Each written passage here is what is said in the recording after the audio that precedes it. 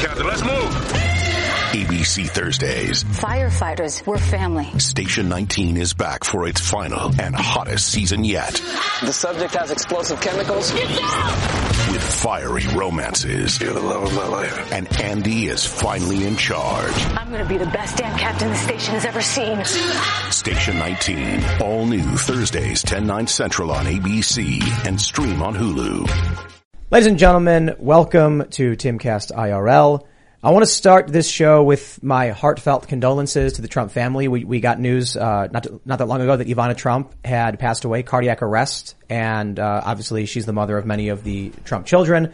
And it's sad to hear. There's some pretty brutal videos seeing that the Trump kids are very devastated by this. So I just want to say everyone here wishes them well, and we give our condolences. And we might just get into the story later on because it's very important, but sad stuff as we start the show. But we do have big news in the Trump family outside of the sadder news. Donald Trump gave an interview to, I think it was New York Mag, where he essentially announced he is running. In every conceivable way that he could, he said he was running without literally saying he was running. And it was brilliant. It was so Trumpian. He's like, I've made a decision, and when I announce, people aren't going to want to run because I'm polling better than them. He basically said it. So it's like, okay, we get it. You're running. The thing is, if he formally declares that he's running, it puts a bunch of laws in play. Like all of a sudden he's beholden to a bunch of FEC laws and regulations. So this is why people always do these things. So we'll talk about that. Plus, you've got Elon Musk statements about Ron DeSantis, and we love talking about Trump versus Ron DeSantis, so we'll get into that. And then we've got a bunch of other news. Ocasio-Cortez basically said January 6th was an inside job. She said the police held the door open for that. Like, they did. And I agree with her. She said she wants an investigation, a deep dive into these cops who seem to have been involved. And I'm like, yes, please. Unfortunately, the news about AOC is completely being distracted from because Alex Stein yelled that she had a big booty. Oh, no. So that's the news in the cycle, and it's so annoying. But of course, they're going to try and distract from something very important AOC said. I am with AOC 100% on that. Investigate those cops who held the door open. Get that on the J6 committee and show the world. Cops held the door open. Who were they? Why were they doing it? We also got our good friend Malcolm Nance saying that the Republican Party's been radicalized and we may have to fight our neighbors. Now, the rhetoric's getting really crazy, so we're going to get into all that. Before we do, head over to timcast.com and become a member to support the work we're doing here. We have a bunch of new shows in the works. We have some comedy specials in the works. We've got a big announcement coming very, very soon. I know I keep saying that, but trust me, it is coming. And it's just because we got to deal with all these technical issues, but we're doing some big infrastructure changes, which I'm really excited for. Click that sign up button in the top right. Become a member. We're going to have a members only show, the after hours show at 11 p.m. tonight. You don't want to miss it. It is uncensored. And we say naughty things and tell very funny jokes, and it's a good time. You'll also be supporting our journalists. So don't forget to also smash that like button, subscribe to this channel, share the show with your friends. And tonight, joining us to talk about the news is Vanessa Santos. Hello, Tim. Thank you so much for having me. Yes, so who are you? I am the CEO of Red Renegade PR. I started my firm to be an aggressive, doesn't take no for an answer PR firm that fights wokeism wherever we find it. I make sure our clients have a voice and can be heard. Too often over the years, I've seen so many people get censored or canceled because they don't follow the accepted view.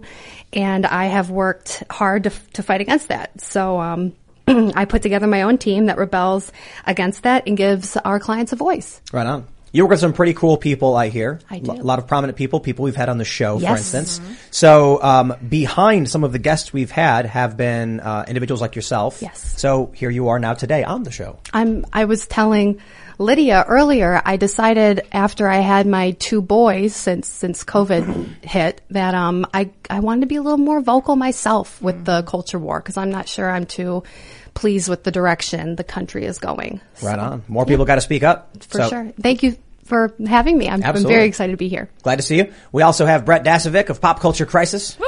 How's it going? Yes, I am a pop culture crisis. It would normally be Mary sitting here, but she took the night off tonight. I don't know what that's about. Normally? Well, lately, the last, not the last couple of days, but yeah, we do Pop Culture Crisis, 3 p.m. Eastern Standard Time on YouTube.com. And it sounds like you were giving the Trump school of announcing earlier with your comment about saying that you have a big announcement coming. See, everyone's announcing that they've got an announcement coming. That's right. Yeah, It's very good marketing. I am not running for president. No. That is not my announcement. No. You've announced you're not running. That's right. Yeah. Announce that you're going to make an announcement about not running. Exactly. Yes. I also have an announcement tonight. Josh19ZMapped on Twitter asked me to work graphene into the convo tonight, but Josh, I am announcing that I will not be working graphene, hexagonally latticed carbon into the conversation, unfortunately. Okay. But thanks for the request. I am also here in the corner. I'm very excited to have Vanessa. I love the idea of bringing people forward who do some of the hard work behind the scenes that never get any kind of attention. Very important work to be done. Really like the idea of platforming people who don't often get a chance to speak. So let's get into it. Or just getting more people to speak up. Exactly. Stand up for themselves. Yes. It can be risky. Last night I was thinking, we talked about God last night a lot, and I was thinking like, I can't speak for God. Obviously no one has that authority really, but it feels like it doesn't want us to just make money. It's not about money. It's about communication. Mm-hmm. And that's a big part of it anyway. I think it's about making the world better for everyone in every possible way. Improving upon this beautiful green earth. Mm-hmm. Maybe we'll talk about that stuff. Let's jump into this first story. Trump says he's made up his mind about 2024. Big decision is timing of announcement. I love this. The Hill reports. They say former President Trump said he has made a decision about running for the White House. Well, in my own mind, I've already made that decision, so nothing factors in anymore. In my own mind, I've already made that decision. He added, do I go before or after? That will be my big decision. The interviewer then said, midterms? And he said, midterms. Let people know. I think a lot of people would not even run if I did that, because if you look at the polls, they don't even register. Most of these people, he said, and I think that you would actually have a backlash against them if they ran. People want me to run. He could not have said in any more clear terms he's running, short of outright saying, I'm running. So Trump 2024, I guess. There we go. And I mean, it is relatively early for a president to make a bold statement like this. I know he didn't formally declare, but even with Hillary, the meme was she's running over and over again because she really waited as long as possible to even suggest she would run. What are the legal ramifications for announcing for him? You can't take money from certain people, or you can only take a certain amount of money from certain groups and people. It's so honorable the way Hillary Clinton did it, right? Oh, yeah. Because she made sure to get those big fat Goldman Sachs paychecks before she announced she was running. Yeah, we know how that works. Those very expensive speaking engagements. That's right. I feel like these laws really incentivize people to kind of hedge until, like Hillary Clinton did. She got a bunch of money and then she announced she was running. It seems very shady, and it seems like we're making it easier for them to do that. And I don't think we should make it easier for politicians to be dishonest. Call me crazy. So I love this from CNN. It sure sounds like Donald Trump is running in 2024. Oh, come on, Chris Cillizza. Just say Trump is running. We all know. Sure does. But I'll tell you what really frustrates me about this, and what I think is actually the bigger story, is Donald Trump's penchant for giving people who despise him the scoop. Why? Why does he keep helping these people? This was a big deal. His informal announcement that he's decided he's going to run and that he wants to announce soon, and people may drop out. And he goes to Olivia Nuzzi of, I think it's New York Magazine. And the first thing they do, let me see if we can, we'll pull up this story. The whole first paragraph is just disparaging Trump and smearing him with every possible negative story imaginable. Knows better than this. It's incredible. He's the guy who who did he look at? Jim Acosta? You are fake news. Mm-hmm. And then when it comes to one of the biggest announcements, does he go to Breitbart? Does he go to Human Events? Does he go to Post Millennial? Does he go to Crowder or Timcast or any independent outlet? Not. He goes to the people. The first thing they do, this whole paragraph, I can try to read it fast. It's very long. All right, here we go. Here's the first paragraph of Donald Trump's interview with New York Magazine. Donald Trump was impeached twice, lost the 2020 election by 7,052,770 votes, is entangled in investigations by federal prosecutors over the Capitol insurrection and over mishandling of classified White House documents and over election interference, in the District of Columbia Attorney General over financial fraud at the Presidential Inaugural Committee, and the Manhattan District of Attorney over financial fraud at the Trump Organization, and the New York State Attorney General over financial fraud at the Trump Organization, and the Westchester County District Attorney over financial fraud at the Trump Organization, and the Fulton County, Georgia District Attorney over criminal election interference in Georgia, and the Securities and Exchange Commission over rules violation and plans to take his social media company public through a SPAC, and the House Select Committee on January 6th, whose hearings are the runaway TV rating today this summer. Yet on Monday, July 11th, he was in a fantastic mood. Why would you give an interview to someone who's going to introduce you and your ideas in that way? You know, I actually think that giving it to Olivia proves his priorities, which is that, you know, he doesn't really care to run for America. He cares to pick up where he left off, fighting with reporters and getting attention. Yeah, I think it's right. a huge distraction. From what we really need from a presidential candidate right now. It's unfortunate to see him doing this right out the gate. You know what this says to me? This says to me that Donald Trump has learned nothing. He's learned nothing. He's learned nothing. He always wanted the media to be his friend. He wanted them to be on his side. Even as he was calling them the fake news, he would still give all these super combative interviews. He has learned nothing. I see no way that he would fire the people who need to be fired. That's a good point. Yeah, I don't think he's going to make any changes if he does run again, even if he does win. I can't believe he went to New York Mag for this. Ridiculous. It's absolutely bonkers. Well, maybe for the real announcement, he'll do it with an ally. Maybe. Maybe. Is there any way to get the analytics? It doesn't have to be an ally. It has to be somebody who's just going to give you the news, you know? Is there any way to grab analytics on this article that was written about his announcement that he's considering announcing for president?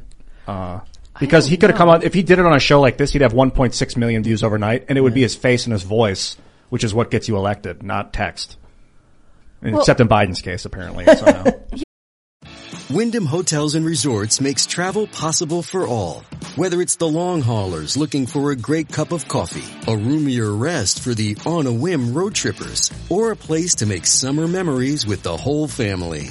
No matter who you are, where you're going, or why, with 24 trusted brands to choose from like La Quinta, Days Inn, and Super 8, your Wyndham is waiting. Get the lowest price at WyndhamHotels.com. Restrictions apply. Visit website for more details. Yeah, well, he resisted going to any alternative platforms for the longest time until he had his own, and he's very clearly resisting. Yeah, he went to this lady. Holy crap. Take a look at this from Ground.News, bias fact check. Olivia Nuzzi 92% of the news she interacts with is left-leaning. Look at that tiny little morsel of right-wing in there, which is probably like 4% or something. And Donald Trump decided that he's going to go to the people who smear him, who defame him, who attacked him, who propped up the lies, who lied about Kyle Rittenhouse, who lied in defense of Justice Smollett, who lie about him, and then first chance they get when he sits down with this woman is she opens the entire paragraph smearing him in every imaginable way. Because I want to make sure this point is clear. Just because people who hate Trump are trying to dig up dirt on him, opposition research, or investigate him, doesn't mean Trump did something wrong. We are innocent until proven guilty in this country. Right. And people who are trying to smear Trump, we get it. They're going after him. But she makes it the entire introduction. I wish that he just went to, name any independent journalist. It doesn't have to be a conservative. He could have just made a YouTube video and did a video. If just him talking to the camera, it would have been spectacular. I was going to ask, if you were to give an outlet other than Timcast, who do you think, who would have been a good site for him to go to? Joe Rogan. Joe Rogan? But Joe Rogan won't have him on, which I don't even know if I believe that. I'm not sure about that either. It's, given how Rogan's been talking lately, I'm not sure if I believe that, but... Believe that he wouldn't have him on? That he turned him down for that reason. It just doesn't seem like him. Yeah, I heard that Joe maybe just got fed up with them. I didn't hear that he got fed up with them. I'm imagining maybe he did, and he's just like, I'm done with that guy. I don't understand why Joe would not have interviewed Trump. It doesn't make sense. Yeah, I think he wanted to at some point. He said he would host a debate. I don't want to help him. Right. But he said he would have a debate between Biden and Trump before the 2020 election, and that never came to fruition, unfortunately. But I'll stress this point we made last time we talked about this. When Joe Rogan says, I won't have Trump on because it would help him, think about what that means. Joe knows Biden can't do it, and Trump would be helped by it. Right. Whether he intended to or not, he was outright saying Donald Trump would do well and benefit from being on this show. Joe Biden wouldn't. Biden going on Rogan and for 2 hours? 3 hours, right? 3 hours. I don't think he could do that. Well, Joe would cut him early. He can't even be trusted to walk around the White House egg roll alone, right? Yeah. Biden can't. He has to have Joe press handling Biden. him there. No way he could handle Rogan. We've been having like this inside joke about how people complain about when they do Rogan, they have to go to the bathroom so bad when they're done that like Rogan has like, he loves it. Like he loves the fact that these people just like can't go to the bathroom when they're recording. But you can go to the bathroom on Joe's show. But they were just picturing like him being like, oh, we're not done yet. And he starts playing like waterfalls in the background. Ari Shaffir went to the pouring him more bathroom whiskey. on Joe's show in his hallway, I believe. Oh my gosh. Sometimes they just do a cut. Yeah. And sometimes if they just carry on, or like Joe's smoking or whatever, they just carry on. Yeah. So, I mean, people bounce from this show and go to the bathroom all the You time. gotta go to the, if you gotta go to the bathroom, go to the bathroom. You gotta go. There's Yeah, a I kidney mean, we're stone. just chilling. There are times and places when not, but on podcast, go to the bathroom. It will add to the urgency of your Makes for a performance better if you show, yeah. don't. True, yeah. Anger, temperatures rise. Now I'm here, so glad to learn the bathroom policy this early into the show. At your leisure. if Joe Biden was on with Joe Rogan, 2 scenarios would occur. The first is that he would probably be getting up to go to the bathroom quite a lot. Yep. The second is that he would be the one person who doesn't need Never to get went up to go to the bathroom. Yep. Because he's set. he just He's goes got right his where he little is. Depends. I thought that's where you were Yeah, going, I but I know. wasn't sure. I'm afraid so. You went. Okay. Could you imagine watching Rogan with Biden and then Joe says something like, but come on, man, Joe Rogan says, come on, you're talking about the mass printing of money. It's got to have some kind of inflationary effect. And then it cuts to Joe and Joe's just like, Oh no. Oh no. What am I doing here? Biden, Mr. One President, what are more you doing? minute. His eyes would go like really wide for a second and nobody would pops know it. Yeah. blood in his eye. Oh no. Oh, not the eye. I saw a video of Biden, man. He looks worse than people realize. Poor guy. Well, the Israel? Are you talking about him coming off the plane, kind of disoriented? What am I doing here? It might have been that one. It was he brutal. sniffs a little boy. Oh, no. I saw that. cringe. I don't But he's just like, over. it was, who was it who said he looks like the dude from Hannibal? Oh my yeah, God. I don't remember. That was Somebody the other Lando. night. That was Dave. Yeah, Yeah. it was Lando. Dave Lando. That's amazing. Dude, Biden does. And, Trump, this is funny. We just mentioned the other day, Trump needs to announce ASAP because it puts Biden in the worst possible position. If Biden drops out due to his health or whatever after Trump runs, or Trump announces, then he's like, oh, Joe Biden ran away scared. The Democrats know they're not going to win. It will look really, really bad. And a big component to elections is many people vote for whoever they think is going to win. It's a weird thing about people in this country, especially. So that's bad. Or what if Joe bows out due to, or the Democrats pull him out?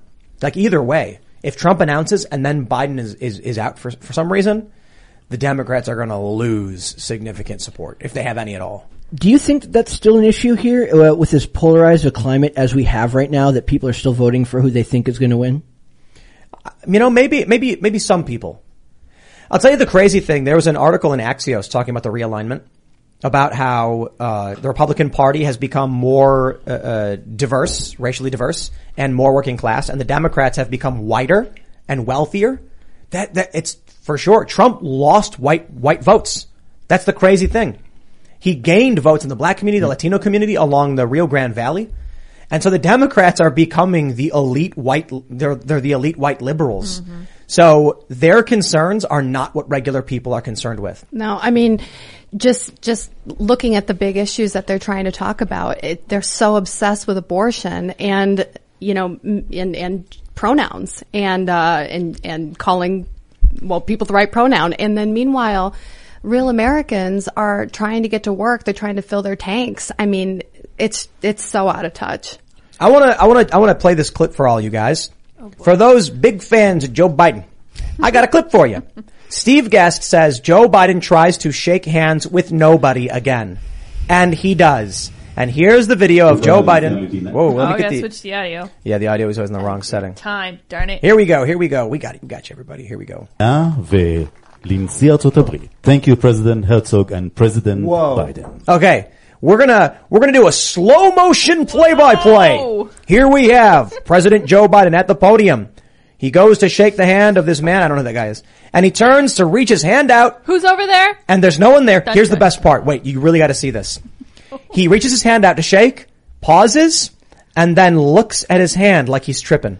Look at that. Oh my gosh. What You is see that? he on? That- And he just points. He's like, and then I'm he going points. this way. But it's the Okay. weirdest thing where he reaches his hand out and then he just looks at it What like, is this? what is this thing attached to me by my body? Oh my gosh. If it was Hunter, it'd be because he'd been up for 3 days at a time and he wasn't Right. seeing things. But it really does end speech, repeat the line. It gets harder and harder to ignore for regular people, and I do think that the average ordinary citizen, maybe the reason Trump is not kept his going the way that things are is because he feels like any deviation from things will mix up the momentum of letting them screw up what they're doing. Never interrupt your enemy. Yeah, Joe Biden, when he ran, he didn't actually run, you know? He kept calling a lid. Yeah. And when you watch this video, he reaches his arm out. He's not pointing. He's reaching his arm out, open palm, and then he just looks at his hand. Look at that. He's like, huh? He's staring at his hand. There's no one here. Now here's the best part.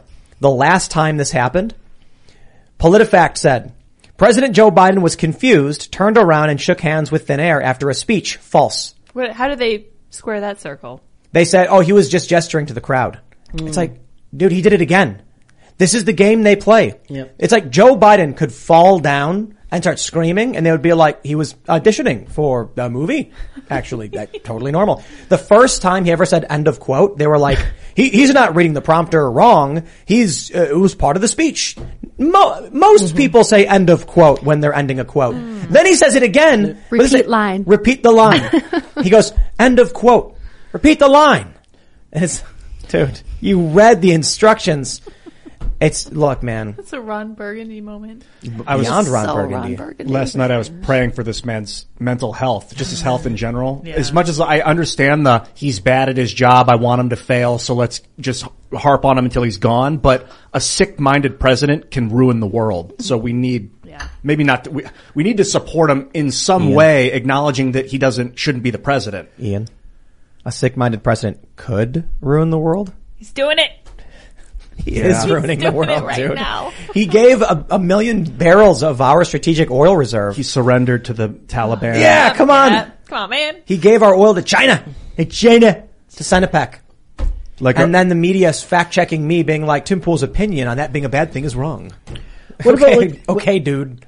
when he bit his wife's hand during the What was speech that? too? That's That was amazing. Funny. Remember when he was in the shower? Yeah. You didn't know that? Yo, you didn't see that picture? She's like, she gotta reaches see this out and then he just picture. goes like, bites her hand. It's amazing. That's what my cat does to me. That was still on the campaign trail, I believe. I remember when he mixed up his sister and his wife. That was weird too. Yeah, that was weird. Yeah, we should have known. Oh, it's no big deal. my He gosh. just nibbled on his wife's finger in a bizarre campaign stop nibble. moment. Just a loving nibble. Very cute affection, Yes, right? it's a sign that there's no trouble in paradise. The Bidens are romantic and happy. Yeah. Well, to be fair, to say Joe Biden bites wife is a little bit over the top. Biden bites wife. But yeah. Biden bites wife. But I think what you see with a story like this is that he's just not cognizant of his surroundings. Yeah. Like he's lost his filter. Yeah. You don't do this. And then everyone was like, "Oh, it was funny. It was, his wife and he It's not nibbles on her." funny. Yeah. It's not funny. It's terrifying. It's not weird. funny. It's so weird. Look at this. What is this? What is this image? Somebody sent me that picture today and they're like, why does this picture exist? And I was like, that really happened. Her hand is cold. I was hungry. Come on, man. I love fingernails. Thought it was a snack. I don't know, dude. Butterfingers. Well, so look. Trump informally announces he's running, but this poll comes out, the New York Times, Times Siena poll saying that 44-41 Biden wins. There's obviously other polls saying that's complete bunk. There's another poll I was reading today that said Trump wins 43-41. It's going to be too close. I just can't imagine, and this could be hubris, that Joe Biden could beat Trump in a rematch.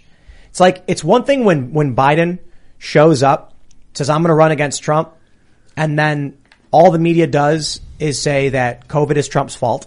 Yeah. And then says nothing about Joe Biden. Joe Biden hides. Yeah. So the only news story, and it was crazy because we mentioned this back during the campaign. I was like, if the media only focuses on Trump, then there's going to be nothing about Biden, so people will be voting against Trump. And that's what happened. Yeah. So now Joe Biden is known to people, and they're not happy with it. Biter. Joe Biden's approval rating in aggregate is lower today than where Trump's was at the same time as presidency. And here's the best part.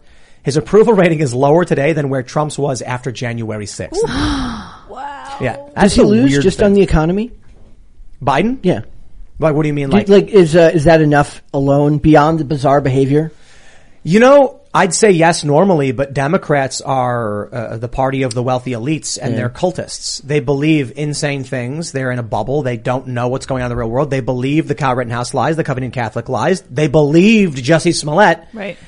Look, imagine you're on a sinking ship, and there's like someone comes and says, I have a set of instructions to save the boat from sinking. You're like, okay. And the other guy walks up to you and goes, I think Jussie Smollett was telling the truth, and I'm the one who's in charge. You're going to be like, okay, we're doomed, right? Like, how are we going to effectively fix this thing if that guy is the one who's supposed to be like, we have to argue with each other over how to save this ship? Yeah, so on the question of the economy, I actually saw, and this was very unsettling to me because I've been harping about these shootings that have been happening in red states and then in blue states with and without gun control. And I said, I think that this is going to mean the Democrats pull alongside the Republicans over the economy. I think guns are going to become more important than the economy.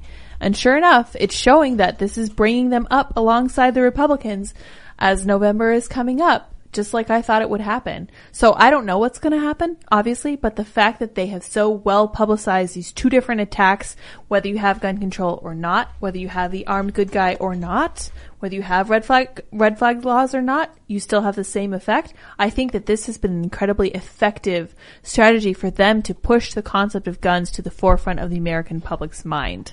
Let me pull up this real quick just to drive it home. President Trump job approval from Real Clear Politics. This is the aggregate of polling. Yeah, I think they go back, what is it, like 10 polls or something? Check this out. After January 6th, Donald Trump's approval rating was 39.3%. Wow. It tanked. Joe Biden today is 38.6. Oh my gosh. Wow. That's remarkable. It wasn't an event that caused it either. It's just it's just like slow decline. Yeah, it wasn't like a sharp dip like it was with Trump. Yeah. Yeah, with Trump, like all of a sudden everybody heard this thing and they were like, dude. Yeah, if a war gets started, it spikes up. If some dumb crap happens, it spikes down. But this is just an example of a president that's presiding over a sinking ship. Like Ian, he's sinking it. Do you know why Joe Biden's approval dipped and his disapproval spiked above his approval rating? Do you know what was the catalyst for it? I bet I know. Wait, which point? Right there. Tell me, is that you Afghanistan? Is that the date? That's right. He submitted to the Taliban. That's a big dip too. After Joe Biden surrendered, failed, and I mean, this is one of the reasons I believe that Joe Biden is not the puppet people think he is. He's more like, I'm not saying he's in charge. I'm saying he sort of is, and everyone's kind of confused. But he's still being given instruction by his aides who are trying to help him, right? Like you can have, you can hire someone to help you who tells you what to do, but you're still in charge, right? Afghanistan was such a complete and total failure that made no sense. Made absolutely zero sense. Joe Biden was in the Situation Room probably going, oh, get the airport, and then they like evacuate Bagram. The American people saw that, and after the abandoning of our troops, was it 13 brave men and women who were killed outside the airport? Joe Biden's approval rating has never come back. Mm-hmm. That's it. That's a good point. That was it. That was it for me. I mean, those images of the plane, of the... Yeah, that's the tip of the iceberg. You got to talk to Tim Kennedy about what he saw. But people just need to realize this. When Ian, who has never been like a big Trump guy, is like, Joe Biden surrendered Afghanistan, like, is that animated about it? I think that's a good barometer for a lot of people who aren't particularly active in politics. I believe we should focus on this job of the president as the commander of the military. That is their number one job, is the commander-in-chief of the military. And if they don't have a military mind, like Donald Trump, whatever, he didn't know that they were playing shell games on him and lying to him about troop movement. Hindsight's always 20/20. I don't know if he could have done it better. Probably could have done it better. Listening to Kurt Schlichter last night explain like what a president could do to take control of his military command. It sounds not that complicated if you know what to do, but these guys didn't know what to do. Trump didn't know what to do. Biden didn't know what to do. But will Trump really do it? You know, like we mentioned just a moment ago, he comes to these far left extremist journalists and he gives them the interview. Not only are their outlets dying and they don't get the traffic, they despise the man and will lie about him and smear him. And so that's why I'm saying you don't even have to go to a sympathetic reporter. You just go to independent media and then force the establishment to cover the scoop you gave to somebody else. Or like you mentioned, do a YouTube video. Yes, of course, off the script, just talk. If you watch it back and you don't like it, make a new video, but then upload like a candid, normal video being like, hey guys, I've been thinking about it. It's on the horizon. Get ready. People would be lit. It would be so exciting for people to see that and to see him talking straight. Does he have his own YouTube channel? I don't know. That would be the greatest thing ever. If he just became a YouTuber. He could do Rumble. Trump, yeah. YouTube would probably delete him, right? Eventually. Content creator Donald Trump. Yes. Likely, but still, it'd be epic. If I don't watch a lot of YouTube at all, I would legit be watching the Trump channel every day. Oh, dude, 26 million views overnight. Yeah. It'd be like, could you? So you saw that post where he roasted Elon, and he's like, electric cars that don't go far enough, driverless cars that crash, rockets. Don't go Imagine anywhere. him actually saying it to the camera. It would just be the best. Then Elon makes a video response. Watch The response. Apprentice. Yes. Well, okay. So it's funny you brought up The Apprentice. When I got pregnant, I got super obsessed with the housewives, and all the housewives have appeared on The Apprentice, and a ton of them have. And I wanted to go back and watch these Apprentice. I cannot find them anywhere. I think that I think it might have been NBC. I don't know. That could be wrong, but I think they took everything off air. It's crazy. Anyways, he was hysterical. Yeah. He was like a comedian, thinking back to some of the stuff that he said. Yes, I don't agree with, some of the way he phrased things and how insulting he was. No, it was not presidential, but man, he could make me laugh my ass off. Do you remember when Trump blamed the lights for making him orange? Yeah. He's self-aware. Yeah, he's funny. I have been to so many Trump rallies. They are stand-up comedy routines. Truly. It was like George Carlin in a sense, where he's talking about mainstream political news and issues, and he was just joking about everything, and people are laughing and clapping, and I'm like, this man knows how to entertain. And that's powerful. That's charisma. Yeah. Find a fresh take on a fall getaway to Wilmington, North Carolina and beaches. Enjoy hiking trails in a state park, fresh seafood with a side of live music, and fall festivals galore. Then live it up along the Riverwalk in Wilmington's historic downtown. With 3 island beaches, Carolina, Curie, and Wrightsville, and a vibrant downtown, you get the best of the Carolina coast all in one place. Plan your fall getaway at WilmingtonandBeachesVacation.com. How do you make a vacation last? How do you hold on to the joy, the clarity, the calm? Easy. You go to Aruba. You'll spend your time relaxing on cool, white, sandy beaches and floating in healing blue water. You'll meet locals brimming with gratitude for an island that redefines what a paradise can be. You won't just feel great. You'll feel relaxed, renewed, and ready for life. That's the Aruba effect. Plan your trip at Aruba.com. I mean, he's funnier than comedians. Yeah, because comedians are trying so hard to be these culture champions and everything now. Like, watching Trump just do it, it's so funny. Only Rosie O'Donnell. It was just, so good. It was just perfect timing. He had an answer right at the gate. Everyone bursting laughing in uproarious laughter. So funny. He was a timing genius. Yes. Somebody said that what he should have done is built his own Oval Office White House set, and then had a YouTube channel after he lost the election, where he just second guesses and pretends and does all the stuff that they should do instead, and just and do that on YouTube. He'd make the parallel presidency. So he's funny and he's self-aware, but he's hilarious. not quite humble enough to make fun of himself. He won't really do it enough. I think if he really made fun of himself, then he'd get a lot more people on his side. I think you're right. I think that on one hand, it's the lack of humility is what makes him not capable leader, but you have to be strong to lead in that sense. Yeah. But a lot of people don't like the fact that you're that you don't have the ability to laugh at yourself, or you don't have the ability to take a joke at your own expense. But Trump does. And it doesn't matter. If people are in a cult, they're in a cult. Yeah. It's like Brandon Strzok. His story is really, really powerful. How he thought Trump was all of these things, and then he watched a video that proved everything he thought wrong, and it was physically painful for him, but he was able to break out of it. Right. And now he's one of the biggest Trump supporters. I don't know if, as of right now, but he became one of them.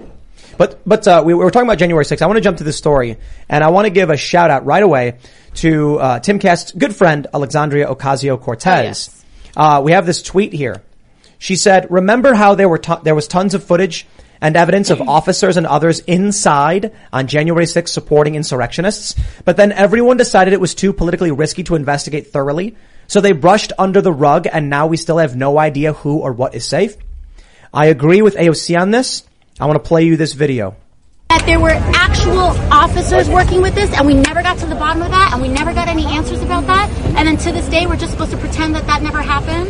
I have no idea what happened to the people on the inside who were very clearly sympathetic with what was going on and opening the doors wide open for that.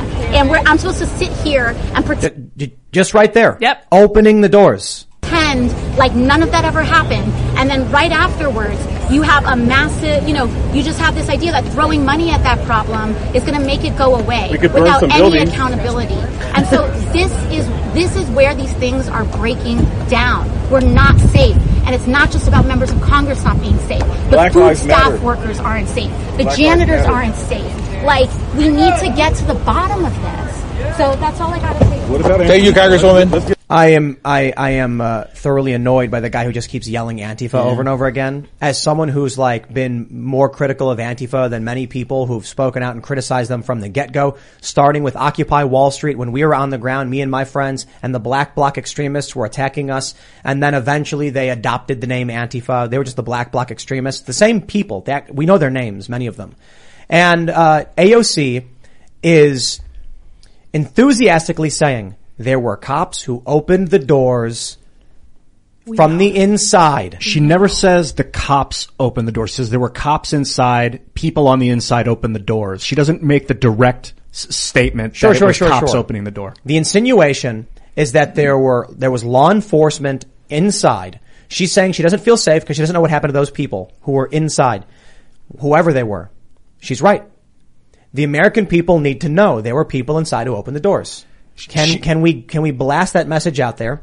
Can we stop for 1 second and say, look, I get AOC doesn't care about Antifa riots or anything like that. Fine. But the one thing we do agree on, we want an investigation into the people who opened the doors from the inside. Who are they? Why? And what does that mean for those being criminally charged? AOC's on board. Why are people screaming at her? Yeah, one guy got let out of solitary. I don't know if he was in solitary, let out of jail because the judge said, well, a police officer waved you in. You're not liable for trespassing or whatever. They let him go. And she was talking about the safety of Congress, of those in Congress, right? What did she have to say about the Supreme Court justices and expanded security? She said, poor him or something like that? Yeah. Poor guy? Yeah, she's a hypocrite. Yeah. But you know what? This is the thing. There are people in a cult. A cult leader just came out and said, we have this problem. And I'm like, we got an in, boys. Now we can go to each and every one. Now I can go to every one of these cult members and be like, well, look, I agree with AOC. AOC wants an investigation into these cops and the people who open the doors from the inside. She is right about that. Yeah, she is. Hands down. She's not wrong either that they're not safe. It's not a safe environment to centralize your government anymore. You don't need to have everybody sitting inside of one building that can be surrounded. It's just not today. It doesn't make, I don't know. I'm with her, man. I don't think it's as big a deal as you think so. You think it is? One of the things we said back on January 6th was we mocked the people who tried breaking their way in, saying, why do you think that standing in a building grants you political power? It's not the 1600s. So even if they're in one building, it's not going to disrupt, to a great degree at least, the U.S. government. I'm more intrigued by the fact that she was like, what, are we just going to throw more money at this problem and hope that solves it? I'm like, you vote for big spending all the time. What are you talking about? You think this works for everything else, but not this, I guess. I'm looking at a priorities list, right? You got AOC has been hypocritical in terms of what happened with the violent riots there, what happened with the riots in the rest of the country. She supported people being harassed. So she gets, Alex Stein yells at her, big booty Latina. Mm-hmm. And for the most part, I think it's a non-story and it's stupid anyway. Distraction. But I'm more upset that the media is using it to distract. So it is kind of dumb. But she gets harassed and then she's like, I was going to deck him. Oh, I can't believe he would say that to me. But then Brett Kavanaugh gets harassed and she doesn't care one bit. But I look at that and I'm like, okay, there's priorities. I will criticize her for that. But then she comes out and she hits a 10 out of 10 grand slam out of the park. People open the door from the inside. I want an investigation. And I'm like, bingo, there it is. That's what we want to hear. Right. Steve Bannon said something similar.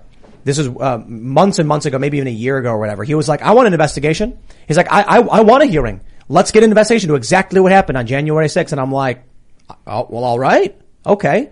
Because the idea is a legitimate investigation. Why were there cops standing around as people pleaded for them to intervene? You see the video? Mm-hmm. The guy goes to the cops and says, what are you doing? Please stop this. The cops just don't move. Why weren't there enough cops there? Where was the National Guard? Why were people opening the door from the inside? Those questions need to be answered. One guy got acquitted of all charges because the judge saw a video of cops waving them in. That legit, waving them in. We need answers. I play a lot of video games, Crusader Kings. If you can get your enemy committing a petty crime, you can throw him in prison and strip him of all of his land and all of his titles and erase him from history. Well, it's like a petty crime. In Grand Theft Auto, you guys ever played GTA? Mm-hmm. You have played it. Yeah. Ian? Grand Theft Auto? I used to love it. What you do is, in the video game, if you go up to a random person and attack them, and then they fight back and you run to a police car, the police will start brutally beating the person who is attacking you. So, and I'm talking about trick them. I'm talking about political, like your own subordinates. Like if you're a king and it's your duke and you don't like him and you catch him doing some slander or something, like you can throw him in prison. Yeah. If someone lets him in, if you open the door so that he can commit a crime, you can throw that guy in prison. Like there's a reason to let people commit crimes for authorities sometimes, because then you got them. And I want to know if that's what they did. Sorry. No, I think it might have been you guys last night on the show, with Libby and Kurt, but somebody raised the question, why is there only select footage being released? Like, release everything. Like, let's just make it all public. Yeah. Take a look at this story from the Daily Mail. Secret Service deleted texts from January 5th and 6th. Homeland Security's Inspector General reveals amid its internal probe. Why? Yeah. They say many texts between the U.S. Secret Service were deleted after the watchdog made a request for electronic communications, the letter states. The right seems to think that if we get a real investigation, it'll prove that feds were involved. The left seems to think it'll prove that Trump orchestrated the whole thing. But I think I don't care one way or the other. Yeah. Alex is insinuating. I think she's the kind of mind that's like, if we get evidence that the cops let people in and incited this, then we've got innocent people in prison, and this is beyond effed. And a lot of people in the establishment, if that were the case, wouldn't want her to turn like that. They want those people insulated, thinking that they were just attacked by a mob. Right. Because it's convenient. I think regardless of what the end result is, if police open the doors, and it's a fact, they did. There are cops who opened the door and said, I don't agree with it, but I respect it. They said that to people. There's video of a cop waving at people, waving them to come in. They've argued, oh no, the cop was waving at other cops. Uh-huh. It's like, I don't know or care. There's a video of them fanning at the Trump supporters who then started walking in. Well, there are people selfies, pictures of, yes, yeah, there's cops selfies. Taking selfies. Yeah. If that was part of the January 6th hearings, which is not, the American people would be feeling very different about what happened. Instead, I'm hearing about how people saw my clip posted by Jamie Raskin out of context, and they don't know or care what I actually said. The smear is intentional. What they're doing is intentional. They are lying and manipulating. Now, the good news for us is that we're part of a new sect of media where we have massive key demo viewership. Most people who watch this are like 30. We get 18 to 54. We get it very, very well. But you have millions who are watching CNN, MSNBC, and Fox News. And Fox News, not the worst, not all that great. That's where the old people are. And so they believe all the nonsense. Now, the funny thing is, whenever the January 6th hearings are on, Fox News' ratings tank. Mm-hmm. So they just try not to do it. Because nobody wants to watch that stuff. Manipulation and lies.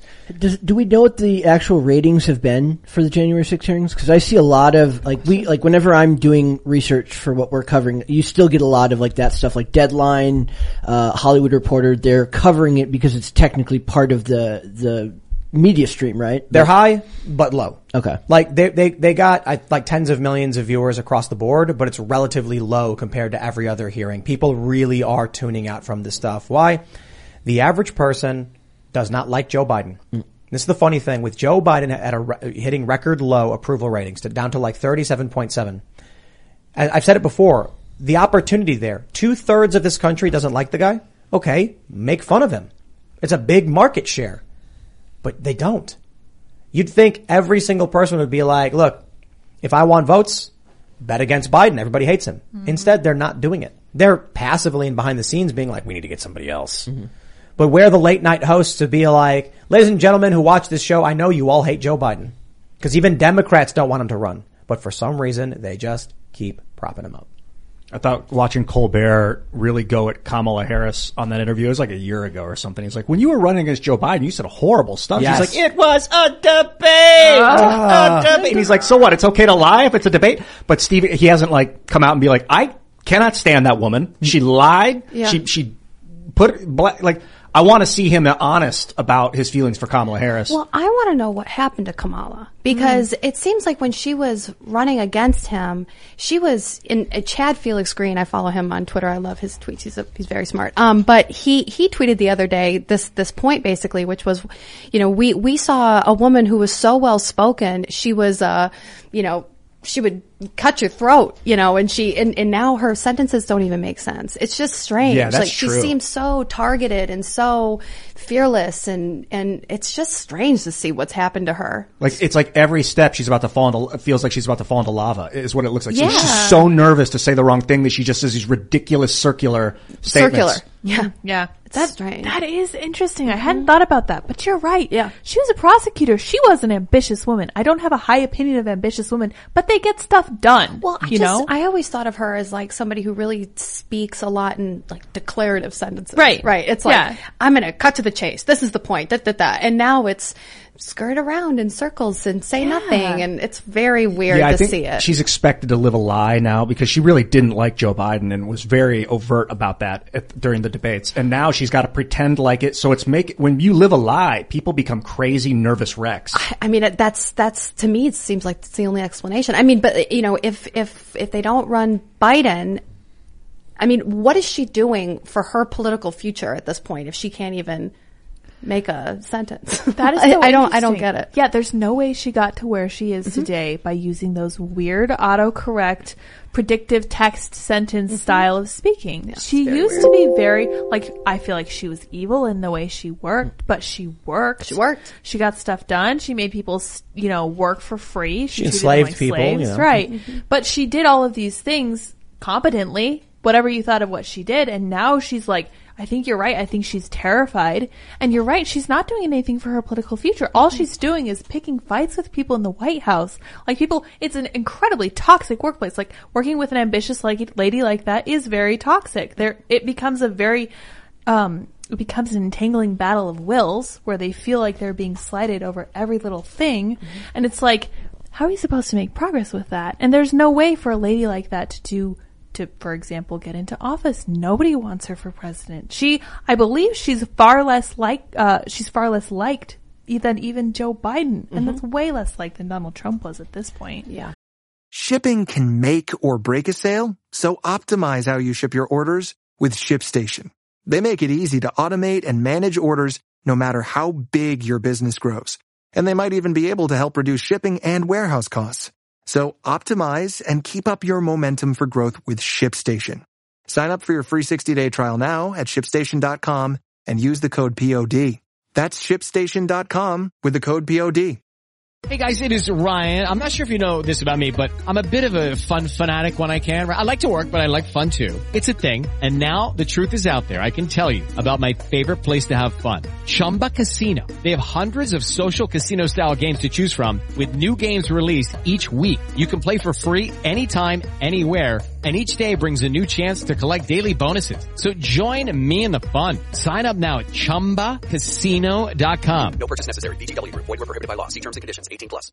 She does give off incredibly nervous energy. Yeah. Like somebody who starts talking but forgets what they're about to say and has to kind of make it up as they go. Yeah. You know what I mean? Yeah, I know. And it's like that Michael Scott quote. Sometimes I start a sentence. Yeah. I forget where I'm going. I don't know where I'm going. Keep making it up. Exactly. All of that sounds like that when she's talking, when she does the circular logic, that's what it sounds like to me. No, I completely agree. It's got to be psychologically debasing to know that you were selected for your office because of the color of your skin. Right. Like if they're like, we need a guy with long hair, Ian, you can do it. I'd be like, well, I guess that blows. I do meet the requirements. I guess, thanks. Yeah. Well, that's kind of how I feel about their press secretary. She was literally chosen because of her skin color and her sexual orientation. It's degrading. Can I read some inspirational quotes for you guys? Find it? Yeah. From Kamala Harris? Yes, let's do it. My favorite. We must together work together to see where we are headed, where we are going, and our vision for where we should be, but also see it as a moment to, yes, together, address the challenges and to work on the opportunities that are presented by this moment. Here's another one. What else do we know about this population? 18 through 24. They are stupid. I remember that. Inspiring. Ukraine is a country in Europe. It exists next to another country called Russia. Russia is a bigger country. Russia is a powerful country. Russia decided to invade a smaller country called Ukraine. So basically, that's wrong. She's reading children's books. She's an auto text robot. Oh my gosh. It's like chatbots are more inspiring than this. This is my favorite quote from her. It is time for us to do what we have been doing, and that time is every day. I mean, it could be worse. Makes sense. She didn't say end quote, repeat the line. That's true. That's a good point. What is which is worse? Yeah, it's pretty bad. Yeah. We all watched the television coverage just yesterday. That's on top of everything else that we know and don't know yet based on what we've just been able to see. And because we've seen it or not doesn't mean it hasn't happened. What? What? Predictive text generator. Oh my gosh. It is time for us to do what we've been doing, and that time is every day. I'm so inspired. Oh man, that's amazing. Deep thoughts. Okay. Is there just something going around this White House that makes people lose their ability to communicate? Is that just the leftism? Is it just nervous energy? I actually like Trickle it's down. like like she even had her posture even seems like her shoulders are super tense. Yeah. You know what I mean? Like she doesn't seem like she's actually ready for any of her public interactions. What we must do. She's kind of looking down a lot too. What we must do. Yes. Today. With these times is do what we've done when we need to. You really had me for a second. Yeah, I was like, when we are in times like now. Yes. I am inspired. Those are fun to say. I know, right? President Tim Pool. Well, it's fun because everyone's listening to you and they're looking at you and you know you're not saying anything. And so it's just like, keep looking. Keep looking. Go with it. I've got you all. Man. All right. Take a look at this story from Breitbart. This is great. Timcast's good friend Malcolm Nance says, GOP becoming an insurgency, we may have to fight our neighbors. Okay. Whoa. Well, guys, I'm worried because Malcolm Nance, he's got a gun, and I saw that picture of him in military gear when he went to Ukraine, and terrifying. He knows what he's doing. This is interesting. Are we going to listen to this Malcolm Nance speaking at all? Do you want to play Well, this it's 5 minutes of him just diarrheaing from his mouth. Essentially, he's talking about the United States. Is diarrheaing a word? I like it. No, but it should be. It's a good verb. He's not wrong that we are facing some sort of insurgency, but I believe it's a Federal Reserve. It's a fascist attempt at a coup, basically since 1913. Rockefeller, J.P. Morgan, they wanted control of the country, so they created this private bank to run our finances, and we have yet to break free. So in that, he's right. We are in trouble and we have been co-opted, but he points the finger at Donald Trump, which is very annoying because I feel like it's the banking industry. He thinks it's people at parent-teacher conferences. Right. Yeah. He thinks it's his neighbors. Yes. That's terrifying. I think Ian's thinking correctly when he says it's someone above us who's trying to pit us against each other. I think that's correct. I'm just imagining Malcolm Nance walks out of his house and there's a guy in khaki cargo shorts with a tucked in polo shirt, and he goes, "Howdy, neighbor," and Nance goes, "Ah!" and starts brutally attacking him. His fake gun. You're far right. So let me. I want to read this quote, but I really don't want to. He said, "You can call what is happening an insurgency. We have heard that term in foreign wars recently in Iraq. Today he says to talk about why you apply the term insurgency to what you see here as a persistent and ongoing threat of domestic extremists." Oh, that was Zerlina asking him. He said, "I was reading their forums.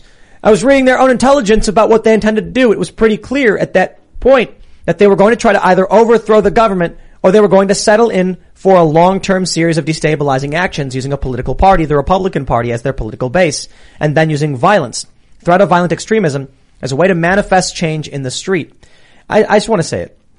The goal of January 6th, we thought, was to stop Trump from running. It really does feel, in my opinion, the goal is to start a civil war. That's what it sounds like. Yeah. The end result of a non-adversarial, just smear campaign, show trial, it is similar to the things we've seen in other countries when people are trying to destabilize and destroy a government. It makes me think of the burning of the Reichstag and what Hitler did. Well, we don't know that Hitler burned this it down. Is different. He said the communists did it. No. This is more like the French Revolution. Or it's a show trial. It's bringing people up. Then no one defends any of the individuals. No one's given a chance to. Most people don't want to. And then they lie, cheat, and steal to present their case to try and seize power. Yeah, I don't think, like with the Reichstag, I think Hitler did it. He just chose, he's like, I'm gonna do it, and I'm gonna lie, and then I'm gonna strip them of their rights. And in this case, no one did it. It just happened. But they're using the experience as an opportunity to throw people in jail without a trial, to enhance security. I don't think that's the goal of January 6th. They already threw people in jail without a trial, put them in solitary. January 6th is fomenting discord in this country. It is convincing people of nonsense, psychotic BS like this. Malcolm Nance is radicalized. He is as radicalized as you can be. He's saying he needs to fight his neighbors. That's crazy. Yo, if I were to have told you 6 years ago that MSNBC personality would go on TV and say we may have to fight our neighbors, would you have believed me? You'd be like, oh, come on. Then if I said, the year is 2015. Let's go 7 years. Nobody believes Trump's going to win. And you go back in time and you go to any random person and say, 7 years from now, several presidential administration officials, former officials, will have been arrested by the incoming administration. Prominent MSNBC personalities will be talking about civil war, and one of them will say we may have to be fighting our neighbors. This is just a man walking down the street in Portland will be shot twice in the chest by a man with a communist tattoo on his neck, the red salute. Nobody would have believed you. And today, people are acting like nothing crazy is happening. It's like, stop being the frog in the boiling pot. The average person Jump doesn't know about the guy getting shot with the... Yeah. That's my biggest problem. It's like most of my friends, if they're not politically partisan, the ones that I don't agree with, but we can at least agree to disagree, the average person just doesn't know that stuff is going on. If it's not being... You talked about Donald Trump report, going to these sites that hate him to get his message out there. That's part of the problem. But these other sites, they're not talking about this, when that happened, I still remember that. Nobody heard about that in the regular news. Nobody around me. I think that's the problem too. These people don't want to be political. It's doomsday news all the time. They think they're leading this happy life, but ultimately they're not voting. They're not doing anything. And the next thing you know, their kids are coming home with these crazy messages, and I don't know. I wish I felt like I could be non-political, but I care too much, and I think you guys obviously do. That's why we're here. Yeah, we had this. Tim tweeted this Plato quote about if you don't get involved in politics, the politics will get involved with you. Yes. Well, he says the penalty for not being involved is to be ruled by evil. And then you juxtapose that with Dan Tone, who said, "I'd rather have been a poor fisherman than to have meddled in the politics of man." What I started thinking is Dan Tone was cynical. He was angry and violent the entire time, and he was just lashing out. Of course you're supposed to be involved with politics. Here, let me read these quotes. Plato said, the price good men pay for indifference to public affairs is to be ruled by evil men. Correct. And D'Antone said, it were better to be a poor fisherman than to meddle with the government of men. That is not true. That is an FU to people because he was angry that they were about to execute him. That's right. He knows you have to be involved in the political process. You don't have to be partisan, but you need to be involved in what's going on. You need to know what's going on and be willing to communicate and be willing to listen. It is the basis of our government. We, the people, created this thing together, and we're running this thing. Yeah. I think that's a personal reflection on the part of Dan Tone. I think it was a sense of deep regret and frustration that he did what he did. I don't know if he ever realized or said that it was something that needed to be done, but at the end of the day, even if you regret doing something, sometimes it is far better to have done that thing than to have not done it. Man, no better example of living by the sword and dying by the sword, or dying by the sword, than Robespierre and Danton. Yeah, I was thinking last night the U.S. Revolution, the French Revolution, and the French, man, they had it tough because the king was there with them on their soil. Like, we were far away, and they ended up cutting all these people's heads off with the guillotine. Like, could they have won that revolution if they hadn't done that? Don't know.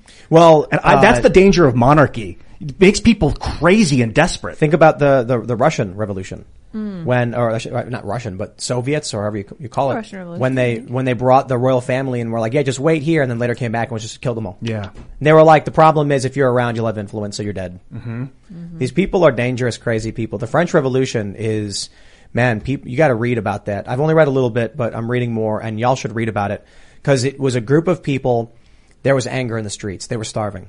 So they have a revolution, it happens. Then a bunch of different factions are all in a Mexican standoff over who's going to chop off whose head. And they all start executing each other. And then finally Robespierre gets it and they're like, yay, like we finally killed the last person who was trying to get power. Creepy. And then Napoleon seized command and became an emperor. That's what happens with that nonsense. That's great. And then you get the Napoleonic Wars. How about that? We do not want to fight our neighbors, to be clear. The Nazis separated people from their neighbors. The communists in Russia separated people from their neighbors. They had their neighbors spying, turning in their neighbors, their kids turning in their parents. Conquer. So I understand Nance's frustration and fear. I get that he is afraid, but right now you need to be communicating with your neighbors and creating community with your neighbors. If you run out of food, you need to make sure that your neighborhood is secure together and that you all have enough food to eat. You need to import the food, make sure the roads are clear. Have community watch. I think Malcolm Nance saying this is a sure sign that he hasn't talked to another actual person outside his bubble in a very long time. There are a lot of normal people still out there who just want to take their kids to school without masks, and they'll argue about that with other people. They're not terrorists. They're working. They're trying to provide their family with a living. They don't have time to engage with local school board who has time. Let me read what he said. He said, 1.5 years ago, when I was calling this an insurgency, people were saying that's crazy. This isn't an insurgency. This isn't like Iraq. It's not like Libya. It's not like Syria. Well, it is. It's well on its way. It's closer to the beginnings of the Irish Republican Army. You know, Irish Republicanism, where now the Republican Party is Sinn Féin. Is that how you pronounce it? Yeah, Sinn Féin. And it's just a matter of seeing who comes up as the original Irish Republicans in this story and starts carrying out acts of violence to effect change. That's already happening with Antifa. It's been happening. So we are well on our way to a multi-year campaign that we are already 2 years into this campaign, where we may have to fight them. The they in my title and the they in my title is those who want to kill Americans are your neighbors. That's so horrible. We don't have a king, man. We don't have a monarch. Oh, I think this is a typo from Breitbart, maybe. The they in my title and those who want to kill Americans are your neighbors. That or makes I don't sense. know. Okay, Yeah. He might have referred to a they in the title of his article. But Yeah. to me it just sounds like he's calling you to go out in the streets and get into it with your own neighbors, Yeah, which is insane. The Irish Republicans wanted out of the British Empire. They were stuck under imperial rule. They didn't like it. That's not what we're going through right now. We're suffering a bank default, basically. The people on the left think that it's a white supremacist 1619 government, and they look. He who controls the past controls the future. Is that the saying? Yeah. He who or no, that's not what it is it? Let me look it up. Not sure.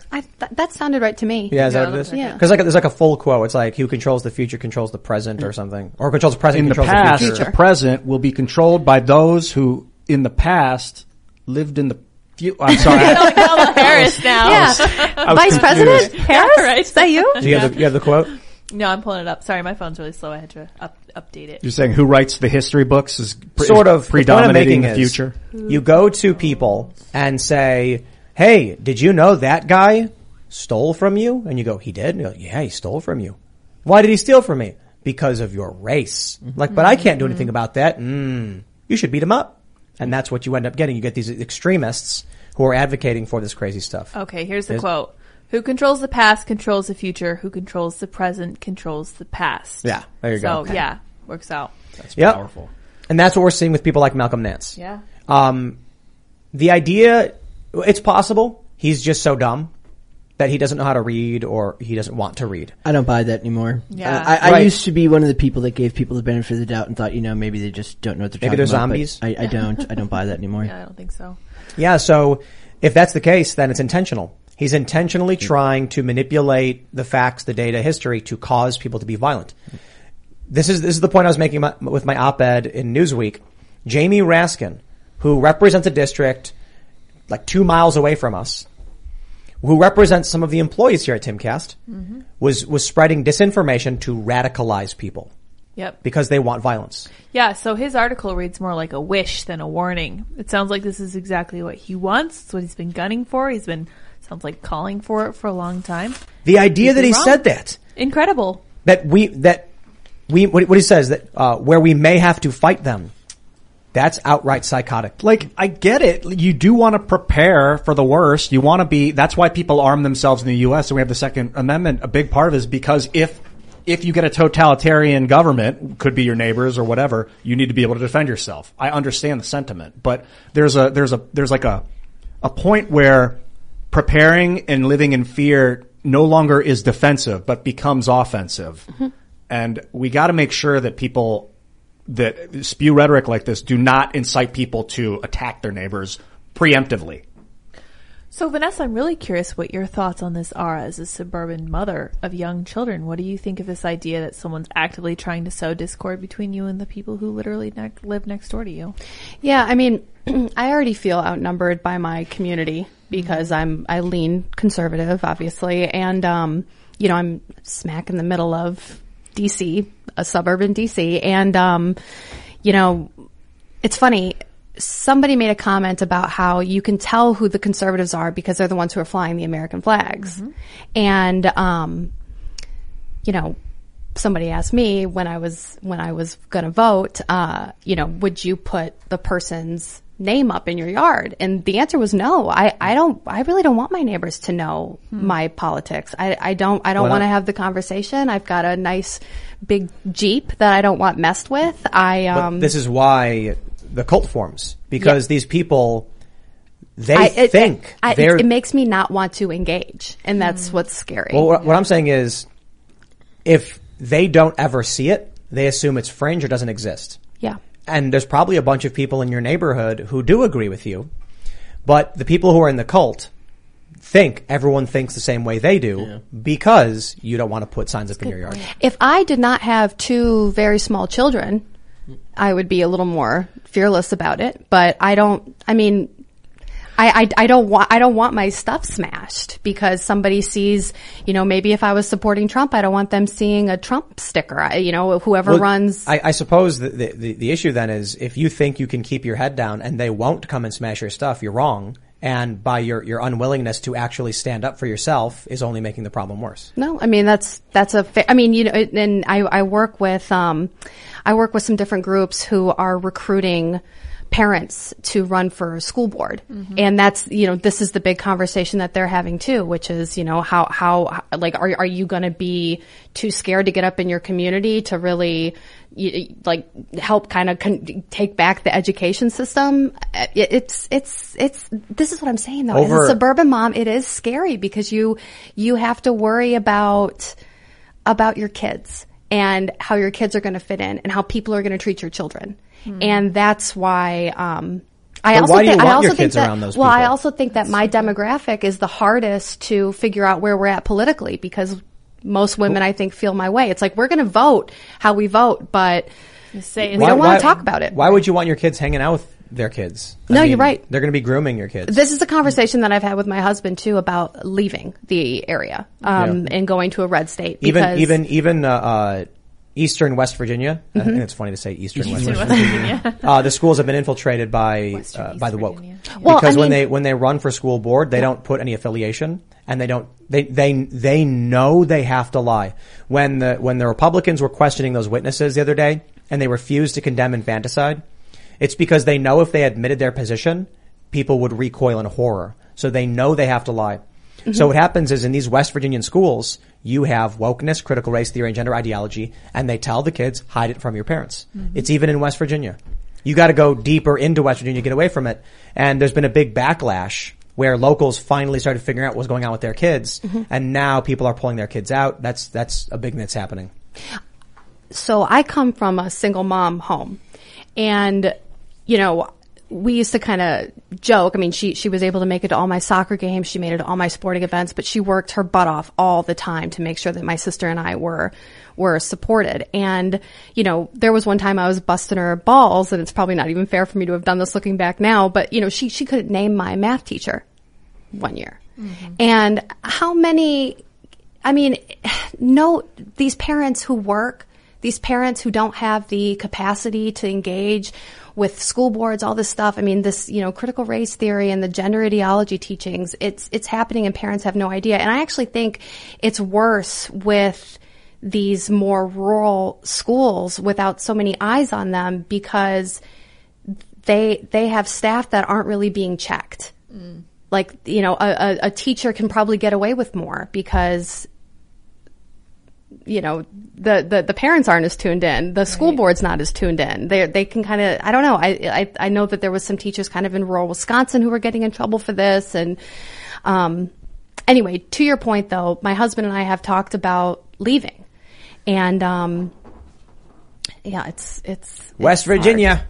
It's a great place to be. You made a good point that it's fiscal, that people can't afford to spend time to go to their child's school. Yeah. My mom was involved because she had the luxury of having a husband that worked. Yeah.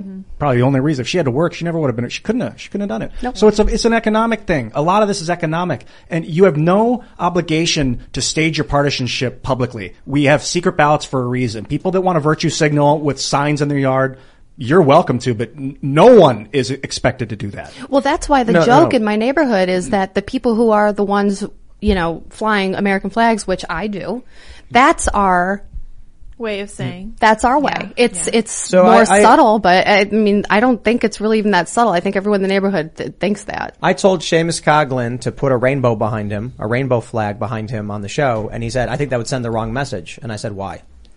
Because the rainbow is God's covenant to Noah that he would not flood the earth again. And so I said, why would you not fly your own sign out of fear that people would get the wrong idea, instead of just telling people what the right idea is and standing behind symbols that were historically used by Christians? And he said, well, okay, maybe if it's like an actual rainbow and it says something on it, we made that. And I was like, yes, let's do that.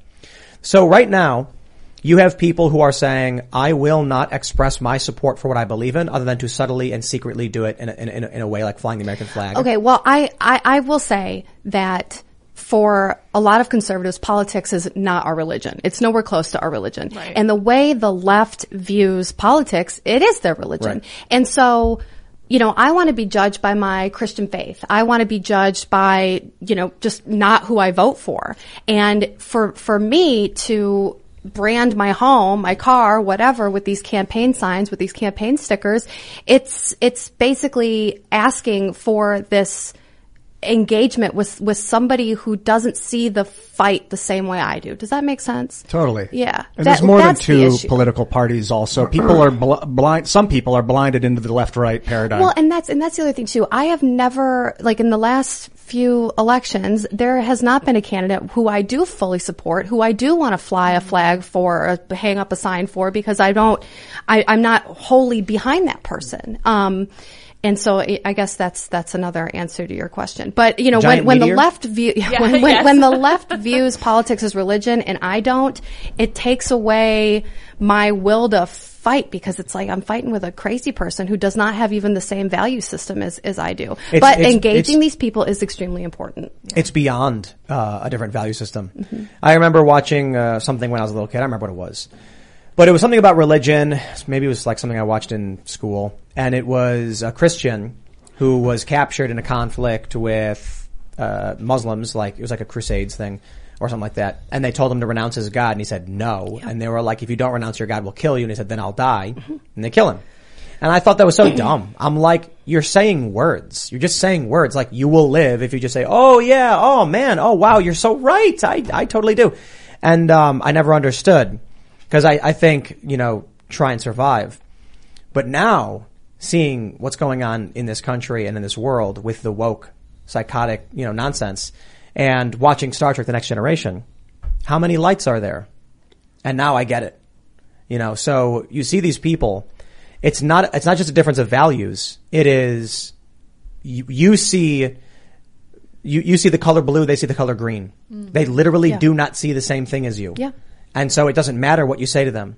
They will get violent and they will attack you because they're in a cult and they're in a violent cult. Wreck my Jeep. It matters what you say. You can communicate. If they see a symbol, then that's going to be challenging. Cause for instance, this Nazi swastika was remnant of a Hindu symbol of the wheel of life. It's like a mirror image of it. So if I were to put a mirror image of the swastika behind me, that's not going to put forth a good message, even though I know it's a symbol of peace. Yes. It's going to piss a lot of people off. I was in Austin and there's an antique shop. It's a famous antique shop and they got swastikas all over the joint. They're the real ones, not the Nazi one. They're the inverted Hindu ones. And I asked the guy about it and he's like, oh yeah, I got it on my keychain. We've got mugs here. And he's like, in the early 1900s, these were all over everyone's houses. They were good luck symbols. And then I was like, you're not worried about people seeing that? And he's like, nope. And I was like, oh, okay. That's what I'm saying. I think that's bold to be willing to be I assert what this means and, do something about it.